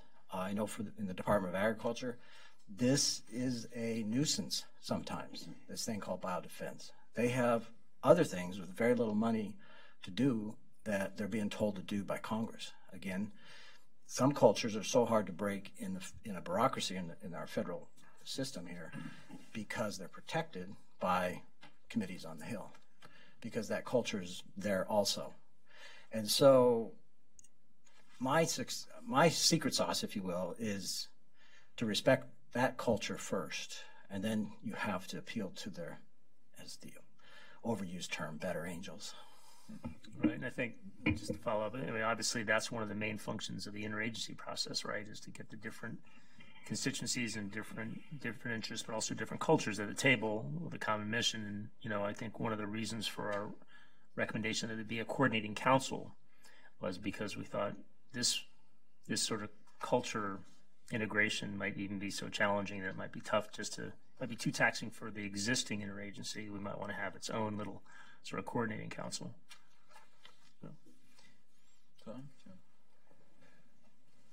Thank each of you for your contributions today and for all that you have provided in good leadership. I would just go back 16 years and reflect on what, if anything, we've done to institutionalize our responsibility over this last decade and a half.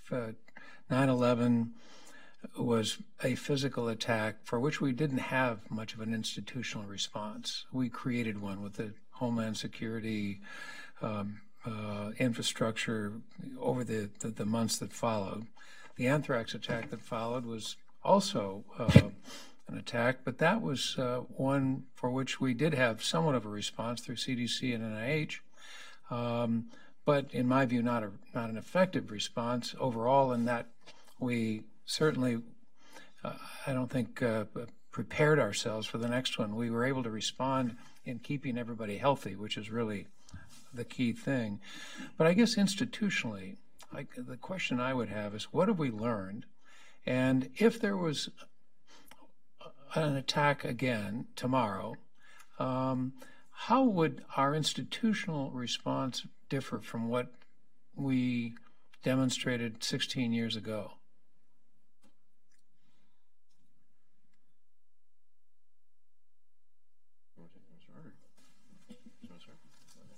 I'll go ahead.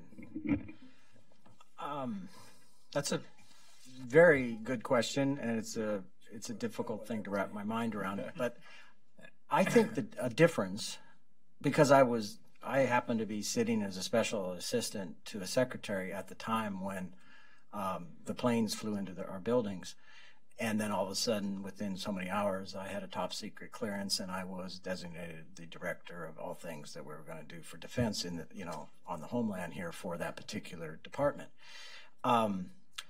And I think what's been it's not the right use of the word, but what is different now than then is we were starting completely from scratch, and people couldn't get their mind around what this was, what the threat was, and what was this thing that the White House was trying to do called Homeland Security. So there was a certain amount of pushback, and I don't know if it was premeditated, orneriness, but it was, I don't understand this. I don't know what we're doing. I think today, if the same thing happened, while there may not be specific institutions built into the system completely yet, there is enough of a memory, a muscle memory, if you will, that we would probably achieve some sort of response quicker, or our cultures would be melded into one for a common purpose more. I think that might be the difference in my mind. Is in 2001, we didn't know what to do, and people didn't know what to do. In 2018 or 17, I think we would naturally move forward faster. I guess I would just ask, though, Kurt, just to clarify, I'm not sure I understood from your response who you think would take the lead institutionally today. Oh, well, I think it has to be the president. I mean, if today, it still would be the president. Anytime you have something of this magnitude, it has to be the president. Now, they may have a much more robust infrastructure around them.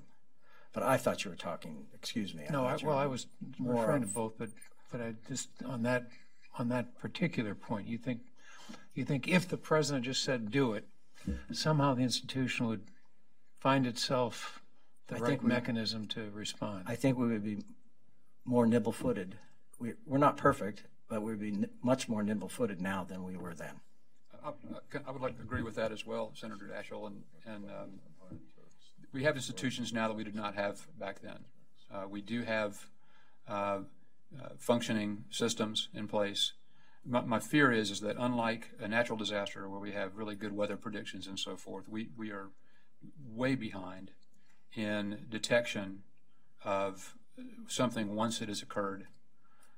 We do not have clinical surveillance systems adequately set up in order to determine when we are in the middle of, or when we're at the beginning of an outbreak, or the middle for that matter. We have ancient technology for environmental detection for which there's been no tangible improvement since the system started in February 2003.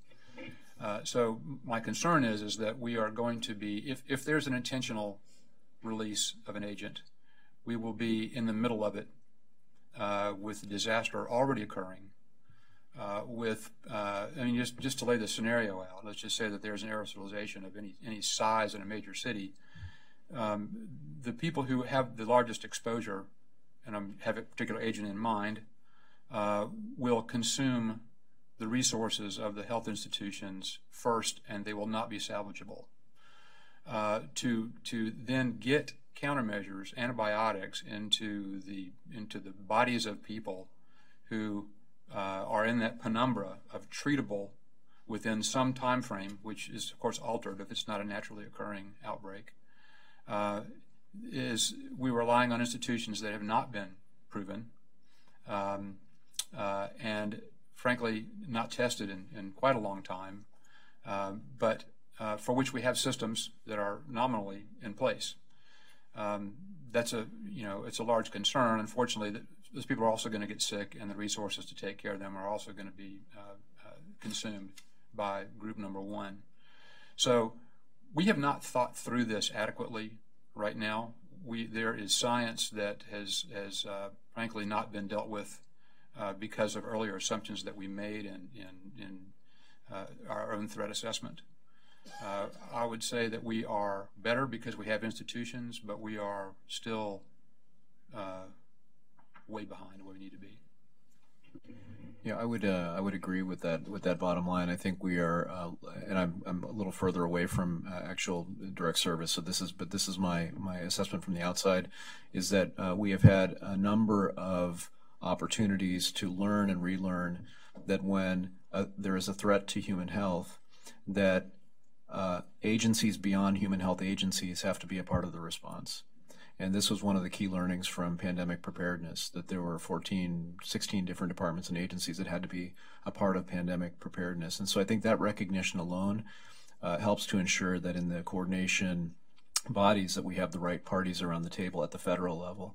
Where I become concerned is that the interface between the feds and state and locals is going to, the quality of that interface and coordination is going to vary from locality to locality, and you can't test every one of those interfaces against every scenario. And that's where you need to have very strong leadership and have just-in-time kind of assemblage of these mechanisms of working with that particular set of parties at the state and local level in a constructive way that gets a response off the ground and running. And that's just a very tough nut to crack.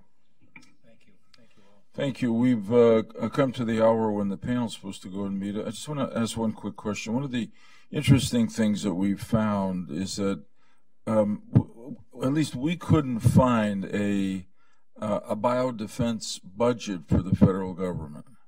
There was a lot of pieces, and we actually ended up with an estimate that came from the University of Pittsburgh, from the group that Tara O'Toole used to run.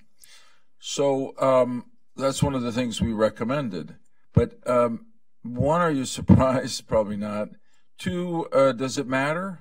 I presume it does, but in other words, does it matter? Should there be somewhere where we see what we're spending? Presumably, if you know everything you're spending, you're going to avoid overlap, you're going to spend it more efficiently, et cetera. Doctor? Yeah. Well, I'll start, and I'll just say that I would say that that's a symptom of a broader problem, which is a lack of coordination between certain activities in the government that center on biodefense. There are different pockets of these activities. Yeah. There isn't sufficient communication and coordination, and having a single budget is a first step to cleaning that up. But this gets into the silo issue that we discussed previously, and the desire of many to make sure that they protect their domain and their budgets and so on, and that needs to be overcome. That's the ultimate tangible sign of it. Yes, Doug. So I'm always hesitant to use cognates because people are going to groan, but we heard this as a policy objective for national intelligence with the creation of the ODNI. Right. That the different intelligence agencies and intelligence agencies within departments had different, an uncoordinated funding stream. I don't know how this has worked, but the idea of consolidating funding over an enterprise certainly makes sense in the business world, and it seems to me that it might make sense to have some sort of central budgeting, some place where it all gathers. You know, I think back to the pandemic issue of 2005.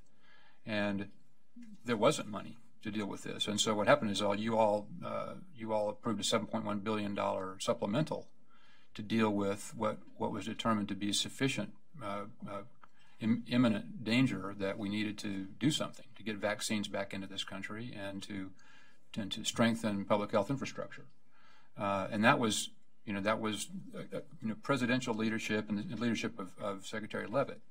So it would seem to me to be much better to have a centralized budget authority somewhere. I don't do that sort of work, so I can't really say where, but to your point, Senator Lieberman, it certainly would make sense. The other rather obvious point I would make is that the silos partially exist because of the budget lines. So when there is a Project BioShield with bunches of billions of dollars to medical countermeasure creation, it's unlikely that HHS is going to want to share authority over that money because it's in their budget line. It's just the way things are. We saw after Katrina hit that immediately a lot of the resources that had been transferred into DHS were then pulled out of DHS back to their original agencies. So it's natural human behavior for the budget lines to determine where these activities sit without an enterprise approach. Tom, did you want to? I just want to thank you. You know, post 9/11, when we talked about building a resilient enterprise or a resilient country, we talk about prevent, detect, deter, respond, and recover. You know, those are buzzwords. Everybody's familiar with them. And if you think the progress we've made since 9/11, we have built out pretty decent infrastructure, imperfect as it may be, but far, far improved over the past 15 years to deal with a physical attack, a cyber attack. We're even better prepared to deal with Mother Nature. But the one area, and that's the reason the 6 members of this panel and the supporting staff are so passionate about this, when it comes to detect, deter, prevent, respond, and recover, if the threat's bio, we're not close to where we need to be as a country. It's a real threat. 9/11 talked about the failure of imagination. You don't need to imagine it. It happened in a modest form. Zika, Ebola, modest, but scale it up, and you know you're not ready. So the fact that you were You three have been involved in both security strategy development and implementation of that strategy. Been a very helpful panel. Don't be surprised if we knock on your door again. Thank you. Yeah, thanks, Tom. I just say amen. It's been, to me, a both very informative day, and if I may say so, from the panel's point of view, gratifying, because I think, we and our staff, Dr. Asha George, Dr. Ellen Carlin, and the others, they worked really hard on this report, and it's gratifying to see that it's being taken seriously in the executive branch, in the White House, and Congress, and now with three really experienced people who have been in the field. We're not the first to try this. You've all had your hand in different parts of it. Your contribution based on that experience this afternoon is very helpful to us. I mean, we consider our report to be a living document. It wasn't etched in stone, and we're trying to make it better based on testimony like yours as we go along. So, anyone else want to make a final comment? Just to reiterate exactly that, we're very grateful for your contribution and the leadership you've shown. Thank you. Thank you. Good day to everybody. Thanks for being here.